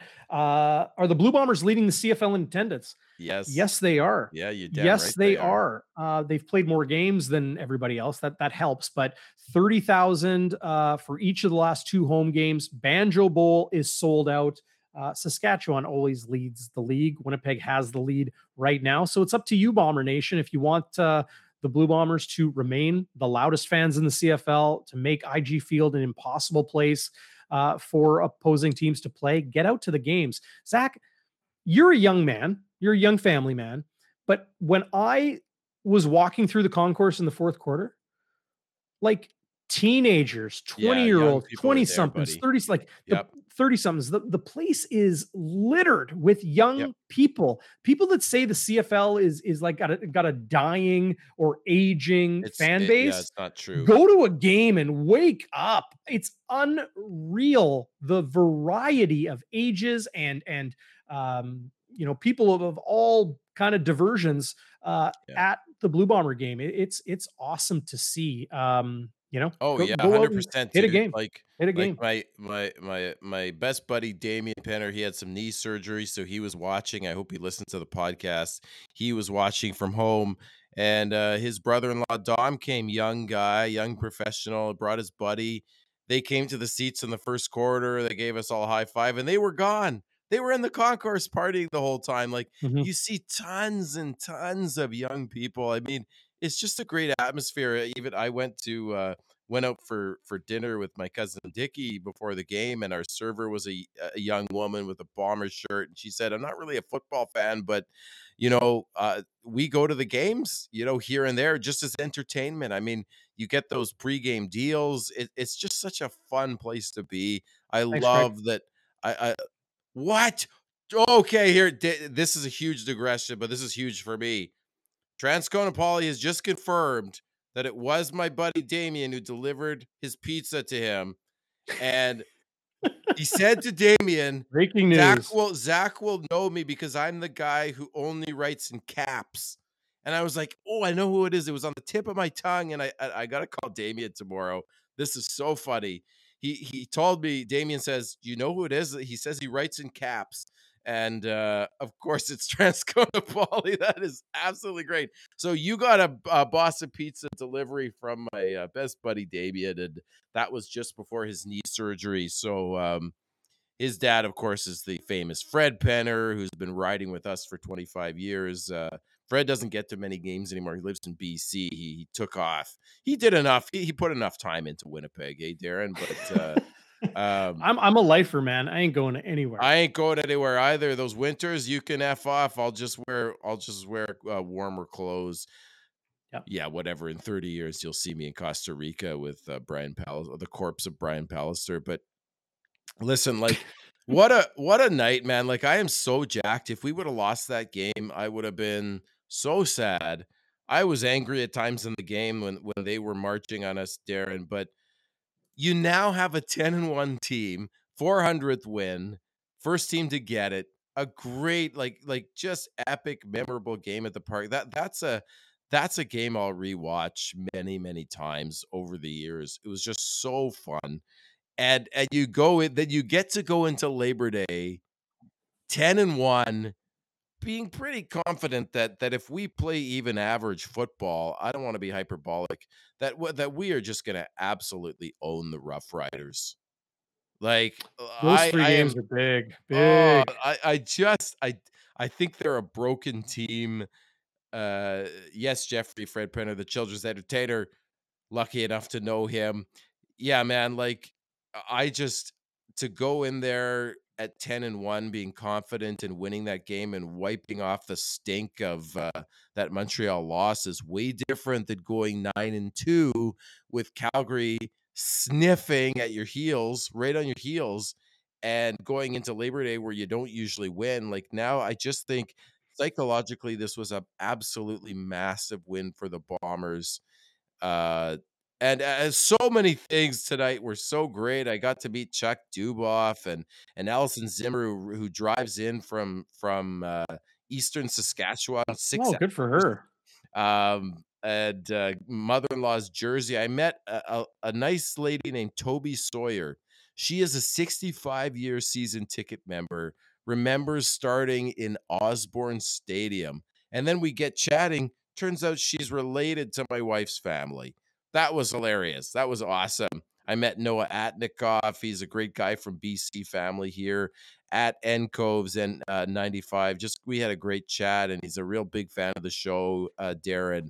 And just building this community, right? Like I'm looking at Steve here, and just great people, and that's what it's all about. Now you get a win; it's a cherry on top. Don't get me wrong. If we would have lost, I would have been a sad man. But it was a great night. I'm so happy we won, man, and just love the community we're building here on Bonfire. The people I get to meet. That's just the best part. And one more thing I'll say, as I go off on a weird rant here. We do need to get to Marino because I think we should be worried about. Yep, I'm saving some Yeah, messages here. We're gonna get to it. Yeah. there's a lot, but Jewish geography. We all play Jewish geography, one bird. That's what we do. Did you notice, Darren, and we've talked about how much we love the third jersey helmets. Did you notice they had the third jersey helmets? I did. Did they ever look slick? Like, I'm not sold on that third jersey. There's enough blueberries They up gotta Westcott stick with Lake. that. They gotta stick with You that helmet have stripe. to keep with those Yeah. helmets. Those are sharp as heck, buddy. Yeah. Yeah. Agreed. Agreed. Some people asking for like I love those helmets. Like that was Oh, they're the home just a run of beauty. those third jerseys. And you can ask Kirk Penton, former Football Reporters of Canada Reporter of the Year, longtime CFL writer Yes, of here in course. Winnipeg and across the country for the Post Media Papers. KP, hope you're watching, buddy. I don't know if you are out there in BC I where you are still now. miss his insiders column. I know Oh, he's a he's good great. buddy at Yep. Pumper, but yeah. But one thing he always said about me is that I could always know when they were going to do like a throwback jersey day because I'll like notice the gloves or notice the face masks have been painted or this or that. That helmet stripe, don't sleep on it. That's a good helmet stripe. It's much better, much more strong, I think. And you know, you look at the Blue Bombers jerseys with like the multiple stripes on the sleeve and multiple panels and that sort of thing. They just had that simple blue stripe on the helmet. I think that's more classic for sure, but I think it just looks more complete and well-rounded with that wide white stripe with the blue and on the gold helmet. I digress. Cheers.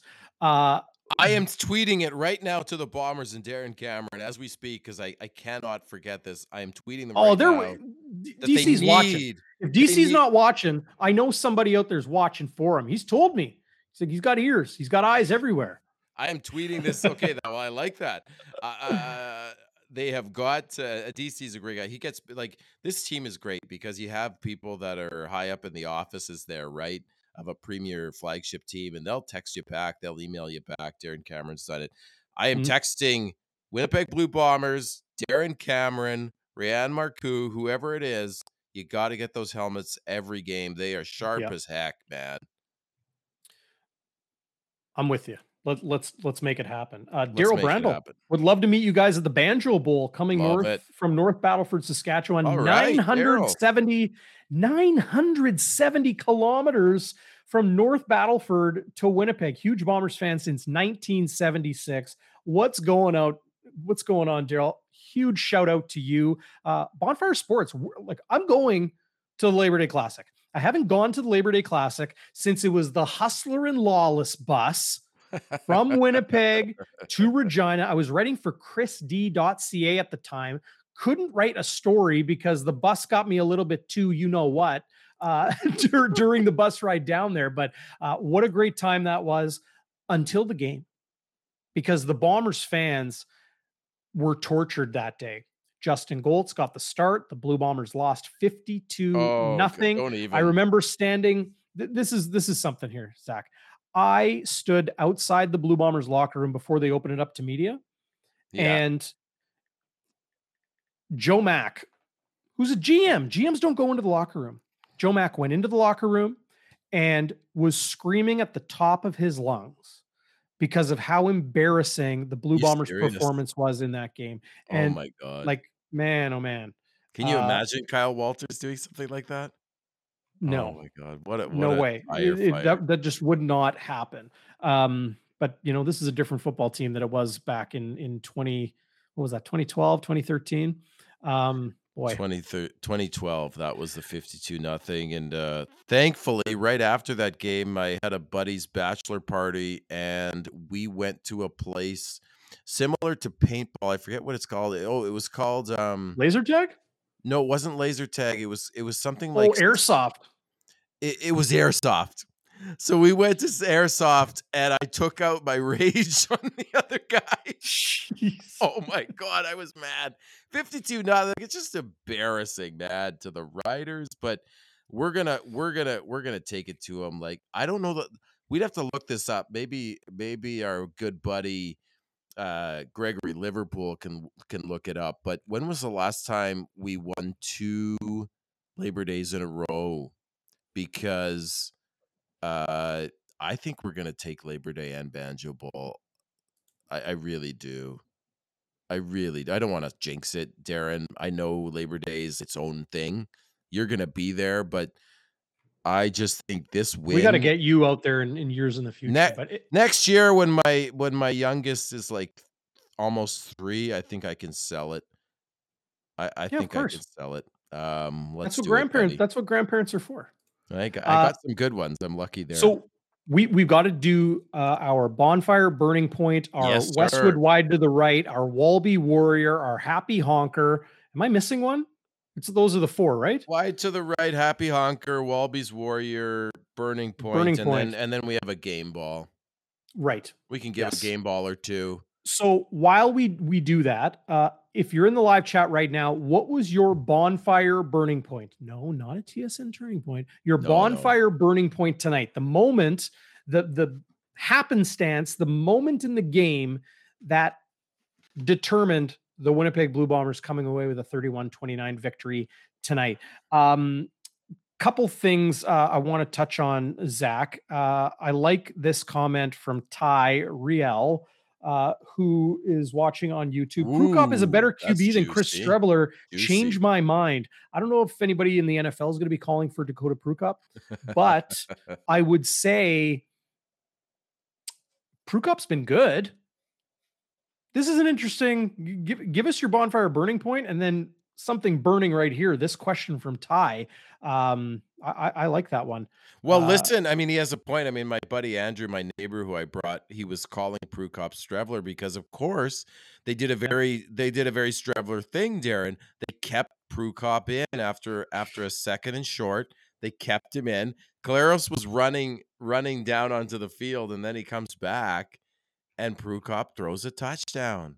It's hard to stop that. You have a running quarterback who can also throw a touchdown. The Streveler was able to do that. Yeah, I don't know that he's better than Streveler, but he's certainly a great addition. And you talked about it from the very beginning in the preseason, Darren, that Prukop would be a huge addition to this team. And when he went on the 6th game, people were scoffing at me. Yeah, scoffing. No. He's been money. He's been money. And he's holding the ball too, right? So look how good Winnipeg is when they throw that changeup. Yeah. Like when they did that with Chris Streveler, and then they continued to do it with Drew Brown when Prukop got hurt.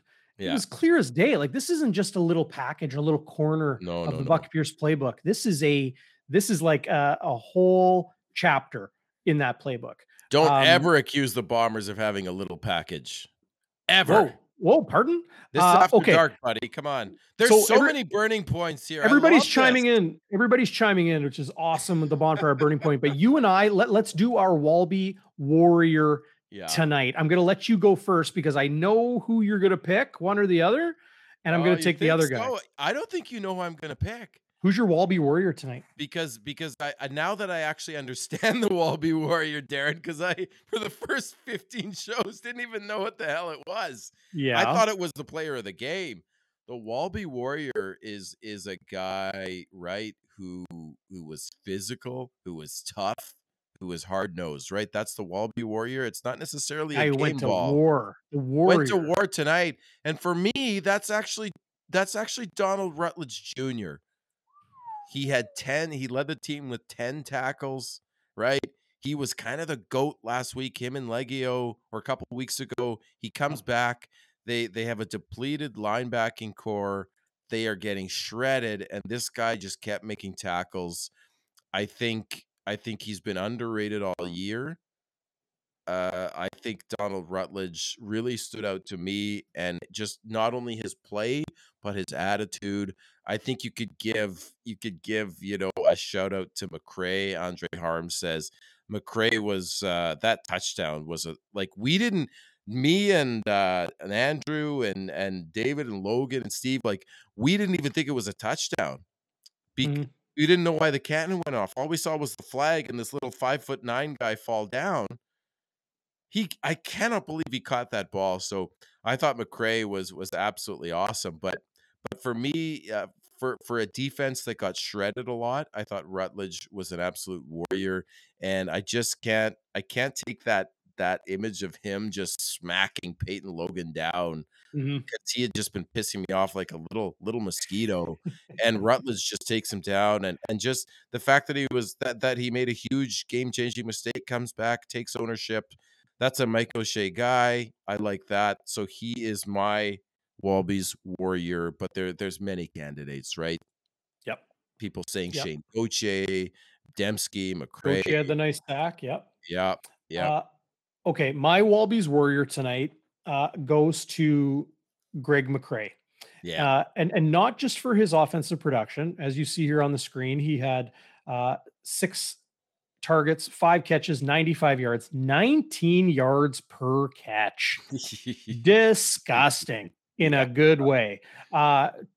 2 carries for 12 yards, which was nice as well. But yeah, one was for 0, one was for 12. So you can call it 6 yards per carry. But sure. Really, that is what it is. But the reason I'm giving it to Greg McRae is that this is far from his first game. Yeah. And, with the injuries that the Blue Bombers receiving core has gone through this year with Carlton Agudosi, and Dembski's missed some time.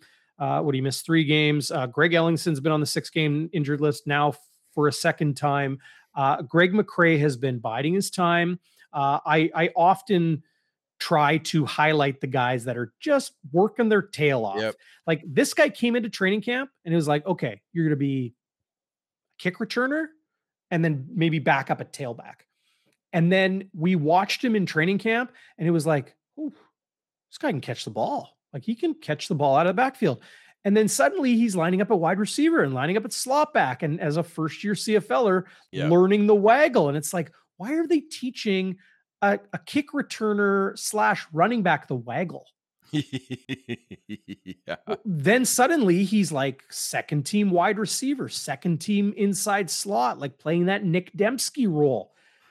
Tonight, he finally showed what he can do. And I understand, 2 times he was targeted in the end zone and it was intercepted by Brad Muhammad, who is a very, very good player, as we mentioned before. But Zach Collaros didn't just go to him 5 times for 95 yards. He went to him a couple more times. Interesting that one didn't count as a target. But twice they went to Greg McRae in the end zone, twice intercepted. But, he could have had 3 touchdowns tonight. He could have had 3 touchdowns. Sorry, Darren, was that first red zone or end zone interception, was that to Greg McRae? Was. Oh, so he was the first read there, eh? Interesting. Yeah. So that tells you something, even if maybe some people disagree that you're going for a deep corner to a 5'9" receiver, but the fact that he's going to Greg McRae in 3 trips to the end zone, that's something. Ooh, right? I like that's a good one. Great comment from Trevor Thompson watching live on YouTube. What's going on, Trevor? Wallaby Warrior pick for Trevor Thompson tonight. TT picks Buck Pierce. I love it. Yeah. He had a great game tonight. Awesome. Okay, so that is our Wallaby Warrior. Let's do our Westwood Wide to the Right. For those new to this, the Westwood Wide to the Right is the moment in the game that, or the moment of the night that didn't rub you the right way. The thing that happened that was just stupid, the thing you didn't like. It could be in the game, it could be the event, the atmosphere. A Westwood Wide to the Right of the past has been the Horns in Montreal. So chime in with your Westwood Wide to the right now. Moment to you that stood out, Zach? Well, there was a moment where the wave almost started. Mm-hmm. And that was going to be my Westwood Wide to the Right. But it was also going to be maybe that questionable call on the roughing the passer late in the game, right? But the Westwood Wide to the Right for me are those 2 red zone interceptions, end zone interceptions. I think they can really kill you. They often do, right? Just ask Louis Elliott. But I think I think that first one, I get Zach's in a bad spot the seconds are clicking down. He's got to make a read. He's trying to make something happen, but man, like throw the ball away, whatever. Like trust that maybe you have a couple seconds or something. But then he had a few underthrown balls. Didn't love that. I'm not gonna throw shade on Zach Collaros, but yeah, I didn't love that second end zone pick, Darren, to a 5'9" guy in a deep corner. He underthrew him a little bit. He got Brad Muhammad, who's a bigger DB, on him. Didn't love that, but I mean, I'm splitting hairs here. Had it been the wave, and Steve Berea, you're right, my buddy. Luckily, I can't take credit for shutting it down, but I can pretend to. You did your best. Had that wave because it was starting on that east side. And someone shut it down over there. Thank God. They should get the Walby Warrior. But that was my wide to the right. I didn't love that, and we were lucky to walk away with a win. If you throw 2 end zone interceptions, yeah, I wouldn't. Yeah, was Winnipeg fortunate to come away with a win? I'm not saying they're fortunate. Maybe. But usually, if you throw 2 end zone picks, you're. I like holding you accountable, Zach Schnitzer. Yeah, I like holding you accountable Someone for the things you say. My wife doesn't, because I make all the rules in this house. That's not true. I know your wife. Jewish husband, I make all the rules. Well, as long as you keep me in check, I can get a little bit loose. Okay, no, throw a punch at me, buddy. Hold me accountable. Well, you and I will fight, but I don't think it'll ever be fisticuffs. No. So a lot of people chiming in about the roughing the passer penalty to Willie Jefferson as they're wide to the right. Some of the penalties, some of the bad tackling. Somebody mentioned a bad spot of the ball. Yes, there was a wave, bad spot. Yep, that sort of thing. Yep. I'm kind of with Waiters. The moment, the things I didn't like in the game were the injuries. To see Patrice Rene carted off the field, crap. Like, hate to see that. So often it happens, to guys in their first game, their first opportunity to show. And then, Jamal Parker thrown into the fire because Demario Houston, who I think is clearly an emerging star in this league. Just remember the play he did with 45 seconds left. The last time Calgary was in town with that end zone interception, just a phenomenal play. Loose change, baby. Loose change. Get loose change. You got to pick it up. I'm not sure. I'm not sure I have a wide to the right. I guess I could do the injuries. That's kind of not really in the spirit of the thing. Let me throw one at you. Okay. I like this was going to be one of mine, and I'm not sure. Okay. It's the onions of Zach. Sometimes you like onions. Sometimes they make you tear up. But hey, Sandy, Sard had a good one here, and I'm not sure. I don't know if I agree, but I think it's a good one. He didn't like the call on 2nd and 10, deep in the fourth quarter when they were up by 2. Darren, it was 2nd and 10, and they threw an absolute bomb to Wolitarsky, saying it was about 4 minutes left. Mm-hmm. It's interesting, right? Because you're trying to salt away the game with a 2-point lead, and then 2nd and 10, you throw an absolute haymaker to Wolitarsky on the field side. Do you like that call? I didn't know if I did. It's one of those things where I think you have to take the good with the bad, or that's just the way Zach Collaros and Buck Pierce are. Sometimes it wins you games, and sometimes it doesn't lose you games very often. But yeah, I'm not sure. I wondered about that. Like, do you make maybe a safer, more high percentage play with the time left there? Just wondering. It was an interesting point. I think I know what my Westwood wide at the right is. I have come to a conclusion. It is the Calgary Stampeders in the first half challenging a football they could not that's get. A good one. That's a good one. What was he thinking? I'm not exactly sure. Maybe there's a little bit of gray area. I think Dave Dickinson has done that a couple times where didn't he do that last year, Darren, where he challenged something against the Bombers that was just ticky-tack and stupid in the first half? I don't remember off the top of my head, but it was there was a one where I remember thinking, like, you're challenging that. It was like a DPI on like 2nd and 4 or something. Let's keep it going here. So we've done our bonfire. No, people are still chiming in with their bonfire burning point because there's a lot There's a lot of burning possibilities points tonight. But we've done our Walby's Warrior. I think the offensive line, as Waiters points out here, Yep, no that's a Sean good Lemon one. all game. Yep. That would be a good one Made too. up for last game where We've they got owned by we've done our Montreal, right? Westwood Wide to the right, so we Yep. still got game balls. We have help me out, Zach. What? I gotta start writing these things down. I have it written down. We got Walby's Warrior. We did that. We had wide to How the about right. this for Westwood Wide to the right? Pat McAfee saying Strafalski, Chris Strafalski, that's number 15 for the New York Jets. Never bad to say a guy who's associated with Winnipeg to have a ski last name. Great Ukrainian community. And Lemon was squeezed, Bomber fan. I love that. The next one is our burning point, which is really burning. Well, no, we're leaving the burning point because people are still chiming in on. Okay, so we'll do our happy honker. Okay. I know what mine is. Hands down. So, David's asking, what's the happy honker? So Darren, let's explain the happy honker. Go for it. Okay, so it's a tribute to, I think in the old days at Canadiens, there was a happy honker award. People leaving the stadium would honk their horns, and wasn't it a homage to Cactus Jack or something? Yeah. But us doing it is an homage to Cactus Jack. Cactus Jack, and it's like something that maybe was missed or something a beautiful moment. But a nice moment or something that was that caught our attention. For me, the happy honker is the Undertaker ref, as he's being called now. Like even though it was a Calgary touchdown, another Henry touchdown, the guy gets bowled over.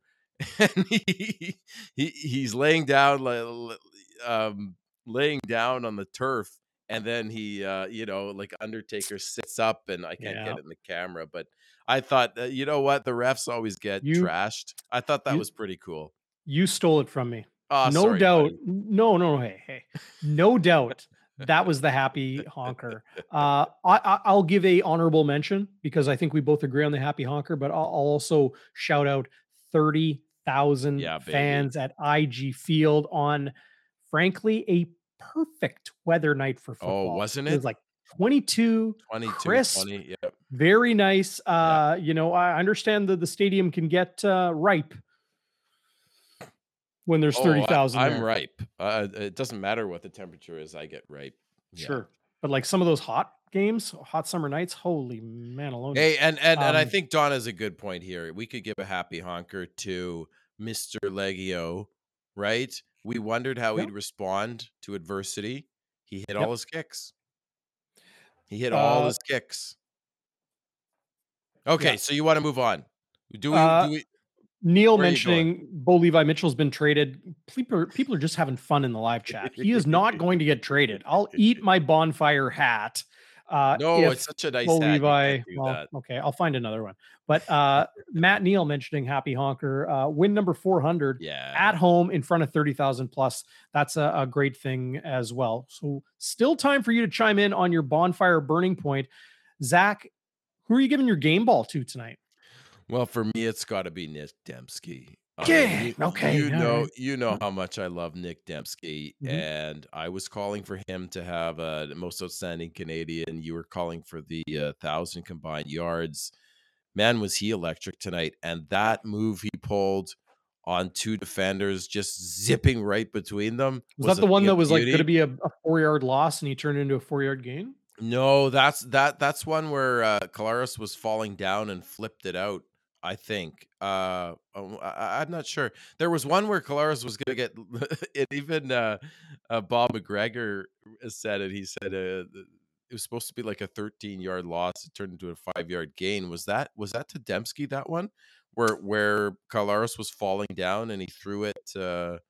He kind of threw it while he was falling down. But I just thought Dembski was electric.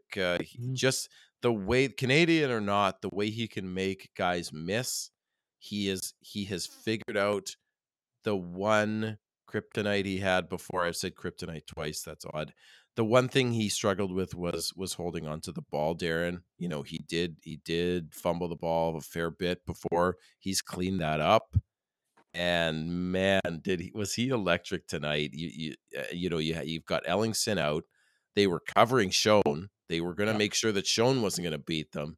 So Dembski comes in, the Canadian Army knife, and like we've said many times, when you have a guy that's your third, fourth receiver with the talent of Dembski that can take the top off a defense, can juke people, can run up the gut, can run a sweep, just absolutely electric. For me, it's Dembski. So Dembski's got 333 receiving. He Yeah. has got 61 rushing. And he hasn't returned a punt in a few years. He had 4 kick No. returns last year. So his combined yardage through 11 games is 600, right? And that's right? No, sorry, 400. Sorry, 400. And he was on the 6th game for what? Well, 4 yeah, games? he missed 4 games. So he's kind of on pace for a 1,000-yard season. I like this huge game for him tonight. I like this. I like some of these other game balls. That Bucks play calling was excellent. Bombers O-line that had a lot of questions to answer from last game, Darren, and they stepped up. Mike O'Shea. Mike O'Shea, Kyle Walters, Scott Roger, great point. I mean, the depth on this team is unbelievable. You see guys go down and they still get it done. So yeah, a lot of great comments here. Are you going Dembski too, Darren? So I'm going to give my game ball tonight to, you could give it to Greg McCrae, but I gave him my Warrior, right? Yeah, McCrae's a great pick, though. I'm going to give my game ball tonight to Donald Rutledge Jr. He is a rookie, and he led the game with 10 tackles tonight. He was all over the field. He had a huge tackle for loss. I'm just trying to pull it up here. Donald Rutledge is playing a very, very tough position. If Dalton Schoen was not here, because what Dalton Schoen is doing is super rare and special, really special. If he wasn't doing that, we would be talking about Donald Rutledge Jr. as one of the leaders in the CFL for most outstanding rookie. Titus Wall in Calgary, he's got a couple touchdowns, some really big plays. But Donald Rutledge is just getting better and better every single game. I love his frame. He's big, he's long and rangy, has speed, obviously, to play that spot. But 10 tackles tonight, led the entire game. He gets my game ball tonight. And Mr. Bomber fan is disagreeing with us. He's saying wasn't so great in pass coverage. I'd have to rewatch the game, but it's a tough position for a rookie, right? Against a team coached by Dave Dickenson with those schemes and a guy like Begelton. But we'll see. Often you'll, like the Begelton yak yards, the Peyton Logan yak yards. Fair enough. Often you'll say, okay, like Rutledge is a linebacker. Well, he's actually a defensive back playing the dime back spot. I like call him a dime backer. He's not a defensive back. He's not a linebacker. He's a dime backer. He plays kind of both, right? The strong side linebacker, the what do they call it? Sam. The Sam for strong side linebacker. Anyway, normally you say a DB has a bunch of tackles. Well, they must have been going at him all game long. Rutledge had a lot of tackles tonight on the screenplays where he needs to navigate through blockers. He made some tackles tonight on run plays. So that's why I gave him my game ball tonight. You know, nobody's going to be perfect. The Bombers were playing a more passive pass defense. In the end, they did enough to win. And you got to give credit where it's due. Jake Maier, Peyton Logan, Kadeem Carey, Malik Henry, they all played awesome tonight. They're a very good offense. We know what Dave Dickenson and John Huffnickel are capable of. So let's give them credit where it's due. Okay, time for the burning point. This burning point is tough, man. Like I still am stumped. Like there's a part of me, and looking at the chat, there's some great takes on this one. Great chat. Oh my God, this chat is lit up. Listen, like you could easily say it's that holding call where Calgary was forced to punt when they were charging to try and take the lead on a what would have been a Rene Paredes field goal to take the lead by 1 because they were only down by 2. So they took just the worst time they take this holding call. But then you have Johnny Augustine icing the game. at the end for that big first down on 2nd and 6. Yeah, yep. That could be one, although there wasn't a lot of time left. The funny thing about that is that's when I get like I'm so nervous at those points in the game. I start saying stupid stuff, and I remember turning right before that 2nd and 6 first down that iced the game by Augustine. I turned back to in row 12 to Logan and David and Steve, and I'm like, oh man, I just saw Mike Miller come into the game, the fullback. They're gonna run the ball. Why are they running the ball? Just flip the script. Don't just run the ball. They know the run is coming with Augustine. They're gonna stuff him. We're gonna have to punt. Sure enough, Augustine gets like 15 yards or something and ices the game. So I looked like an absolute idiot, but that's great.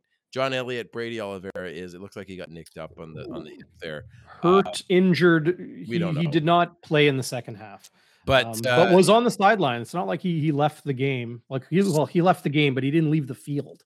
So there's a yeah, he was standing there. Like the third one is possibly where Jackson Jeffcoat bats down a ball on first down and then sacks Jake Maier on second down late in the fourth quarter. That was finally the defense stepping up, right?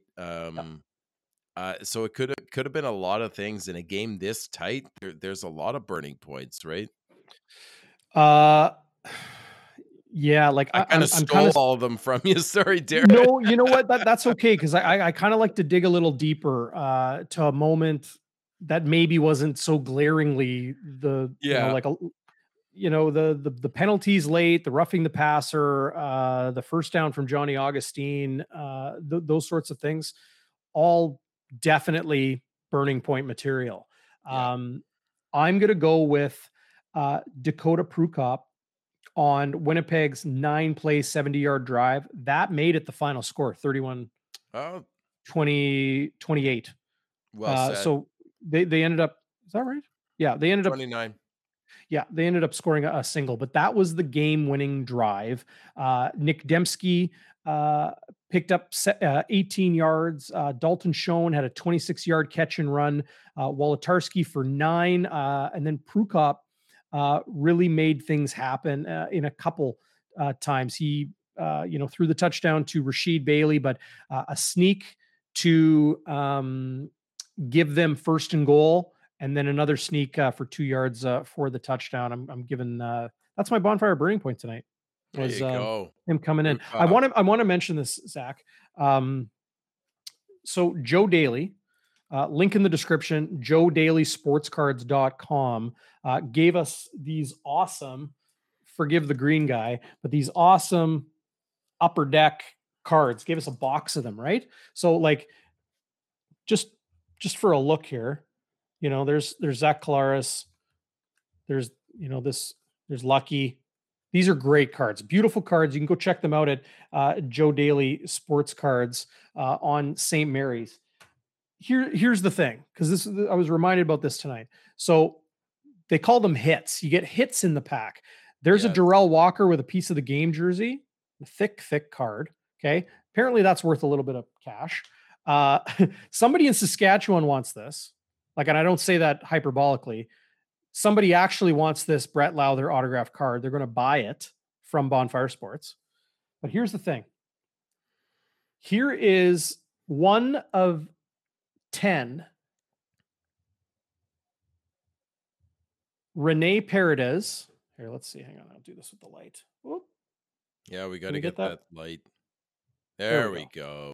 So there's a Rene Paredes autograph patch card. And if you can see there, that patch in the gold surround there, that is a piece of a game-worn jersey. And I think it's like the fire-breathing horse on one of their alternates. I think. I'm not sure. Maybe a Stampeders fan can help me out. Zach, get this. Because I haven't even told you this in person, I don't think. What? This card, somebody is going to buy it off of Bonfire Sports for $120. No way. Yes.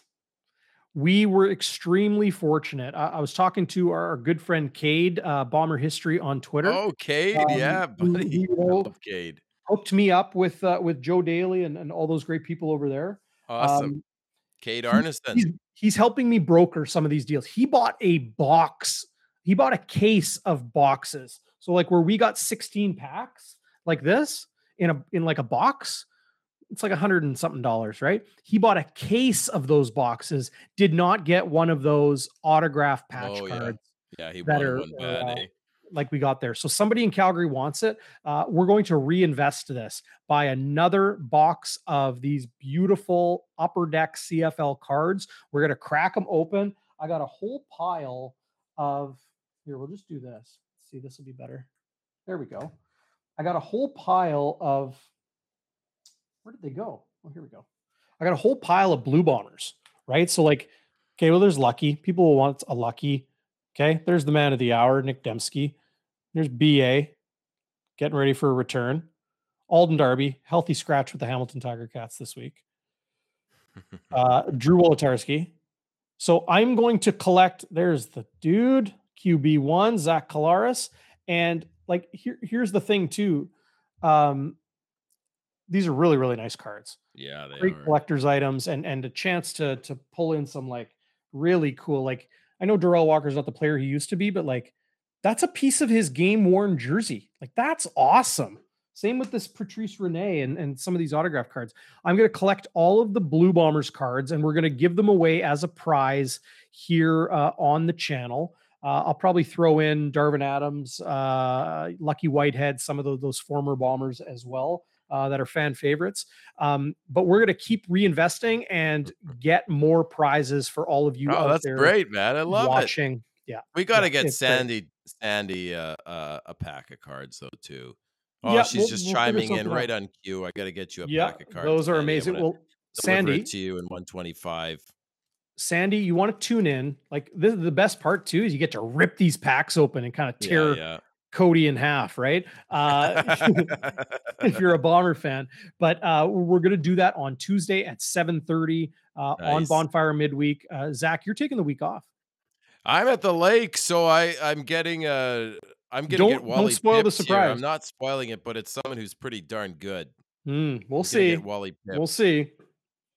No, you're not going to get Wally pipped. I'm the GM. I'm going to keep you in the lineup. Okay. No, those cards are pretty sweet. I love that people are buying them and we'll reinvest. We'll get some more cards. Yep. Apparently, this is a really rare one. I got this Boris Bidet. Apparently, we got the kicker box. We got a Lowther autograph. We got a Paredes special card. Waiters. And a Lowther. Update on the mug. Andrew should have a time limit. Waiters wants that mug. Did Andrew get the mug yet? I don't think quite yet. Andrew hasn't reached out. If you know Andrew, get him to text the hotline. Let me know, or email wpgsports@gmail. This is one of my favorites, James Butler. And if you can see there right at the bottom near my finger, can you see that? It says 13 of 185. So like they have these red cards. These are collector's items. They're all collectible, but these are the collector's items. And then they have these gold ones. That's the Bidet. See, it's got the gold on it. Is his name Bidet or is it Beatty? I don't know. Bidet, that's pretty funny. Do you understand? Like people have been mispronouncing Zach Collaros. But if you call, because people were calling him Boris Bidet when he missed that convert. I don't know. Boris Beatty. I'm just getting wacky. I think it is Beatty. I don't think it's Bidet. I don't even know. I think Matt Carr might have won the chat contest that I was playing in my head here. I think he had the funniest one. They should have a Mike O'Shea card with not a jersey patch like real jersey, but real beard. Like put in some of Mike O'Shea's real beard. Better be sealed in plastic. I don't want that like these jersey cards where you can kind of like touch the jersey, like I don't want to do that with, even if it's like a Mike O'Shea, anybody's beard. That's just your own. That's it. I bet you have a soft beard, Darren. I don't have a soft beard, unfortunately. It's a little scratchy. But like people have said Zach Collaros, saying it like it's spelled for a long time. We take even now seriously. at like Bonfire I've Sports. tried to go on a mission to clarify for people that it's Colaris. Yeah, you Like got to be a respectful. CU sound, CUH, lar, us. Zach Colaris, not Colaris, Colaris. With scratch and sniff, Andrea Kohuch. That is a Oh, remember those? The stickers? Oh, man. the beard. I'd scratch and sniff that playoff beard. Even it probably stank like cigar smoke, but I think somebody would love a game-worn jersey card from this guy. Oh, Can you yeah. imagine? Oh, yeah. Oh, yeah. Yeah. Oh my But yeah, God, check them out, joedailysportscards.com. Yeah, buddy. I love it. I love what Joe Daly and Kate is getting us into, and we've broken the 2-hour mark. Dude, Do we have any last thoughts? what are we forgetting? Are we forgetting something? I always worry that we're forgetting No, something. we didn't. We got the Wallabies Warrior, the honker, the wide to the right, the burning point, and the game balls. ball. Yeah. We got the game balls.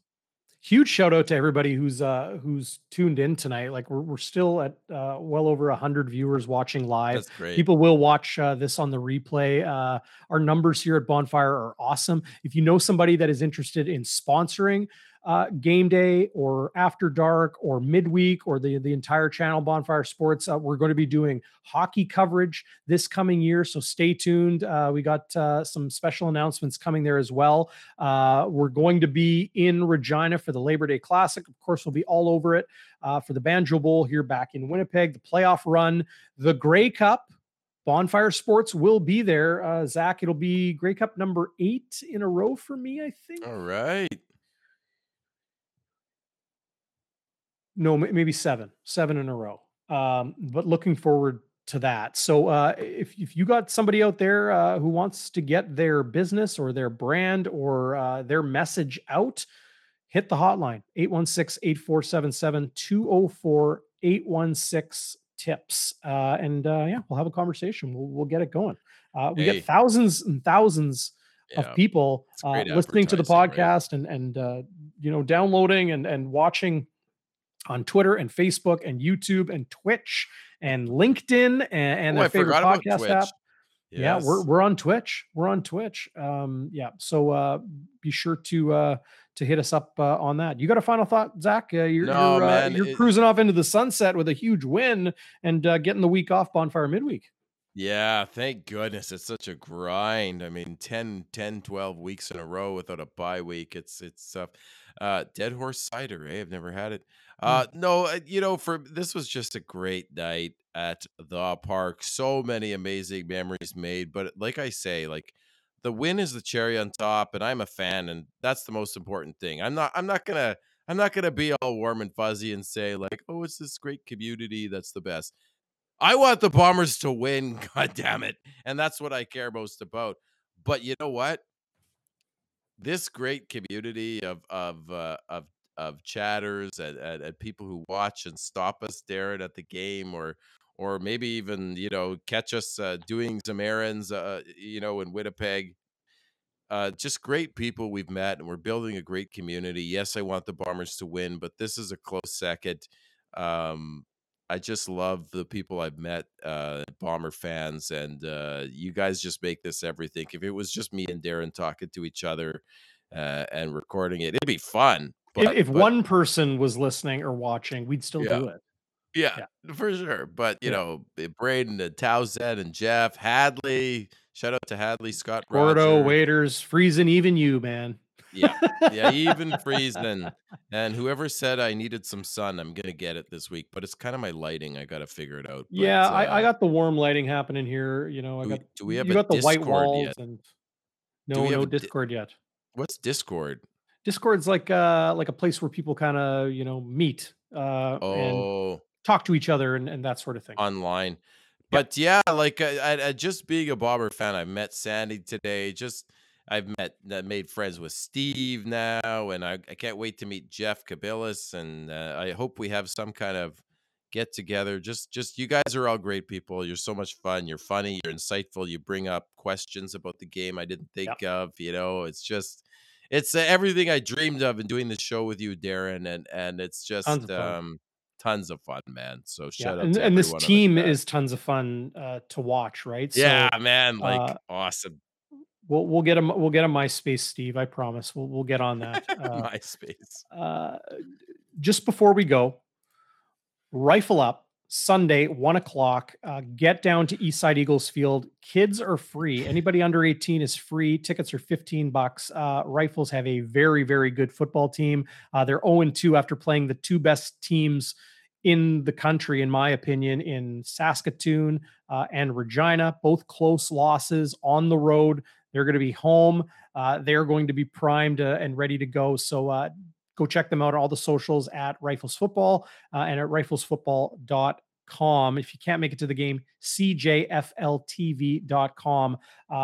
Scott Rogers' son, 250 yards receiving last week, had a score as well. Huge performance. He's looking to build on that as well. And my last thought, as Waiters asks if I'll be live in Regina all week for the Labor Day Classic, I'm going to be heading out with Ted Wyman and Jeff Hamilton, the Sun, and the Free Press, and Bonfire Sports, making Canadian our way out Mafia. there. Yeah, you wanna keep. Yeah, there you go. The Winnipeg Mafia. If you want to, West Winnipeg Mafia. I like that.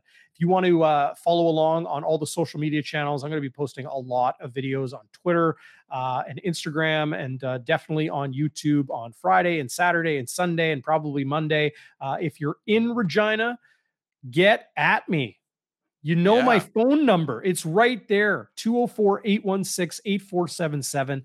Text. I always get back. If you're watching the podcast or listening to the podcast afterwards or watching the replay of this, we appreciate you. Everybody who joined us live, we appreciate you even more. Give us a thumbs up. Consider subscribing and commenting. All that really helps us here at Bonfire Sports. And if you're interested, you want to go to sia.com/bonfire, sign up, get a big bonus you'll immediately be able to use to put some wagers down on some awesome prop bets in the CFL, on the Blue Bombers, on all of the games. I don't know about you, Zach, but I've already pulled out a whack of cash. Oh, I'm making money. I'm playing house money right now. Like the CFL it's where it's at, man. Just pay attention. Just watch Bonfire Sports. We'll help you out. Games, you watch the analysis. You can make some money. SI, it's a great site because I've used other sites and they bog you down with all this small print, and getting your money out is a complete joke. Use this link to sign up specifically, sia.com/bonfire. And if you want to some help or you're unsure or that sort of thing, text me on the hotline, 816-8477. I'll help you out. It's super easy. So get out there and do it. Yep. And Winnipeg Gordo, we've been thinking about away game watch parties. So don't think I didn't notice that. It would be something fun we could look at maybe next year. Away game watch parties with Bonfire Sports, I think would be super fun. So something we're definitely thinking about. And love you all. And I'll see you post game Labor Day. I'm missing Tuesday, but I'm still going to be on the post game. Jeff Kabilas, I want to know, like Maddie and Dusty were talking about who? They're my buddies. DC? Big fan of Dustin Nielsen and Matt Dunnigan. Probably my favorite play-by-play color duo. They're pretty. Yeah, they're great broadcasts. And keep in mind, Sarah Oleski has one more game in Winnipeg. That's the Banjo Bowl. Banjo Bowl. You gotta get her. You gotta get an interview with her. We'll get her on. We'll get her on the channel. We'll get her on the channel. Sarah's a dear friend. Just a lovely person. So wishing her the best in the next chapter. Regina pizza. Yeah, it's Western pizza, and it's Regina style pizza. Yes, I've been told. Yes, now I understand. Thank you, Darren. Okay, so we'll leave it there. Leave it there. Yeah, I suppose we'll leave it there. Oh yeah, this might be the longest show we've clocked, Darren. But the longest post game will have to be the Labor Day. We're giving the people what they want. Like, how do you tell dozens, hundreds to say, sorry, we're done, we're out of here? They're still watching. They're having fun. So thanks again, everybody, and appreciate you a lot. We'll see you Tuesday. Special guest in for the vacationing. Zach Schnitzer. Yeah. So don't miss that on Tuesday at 7:30. And I'll be watching. There is a little bit of Wi-Fi at the cottage, so I'll be watching. Um, Pumper, Pumper, like checks in at the last minute, eh? Love this guy. Just like 2 hours and 13 minutes in, we finally hear from Pumper. I Good to talked see you, about you Pumper. Glad earlier, you're feeling buddy. better, buddy. Yeah, Yeah. we're glad you're back. Okay, All right, we just everybody. don't know how to say goodbye, but we will. Goodbye, everyone. So hard to say goodbye. Good night, everyone. Bombers win 31-29. They're 10-1 and look poised to win the West.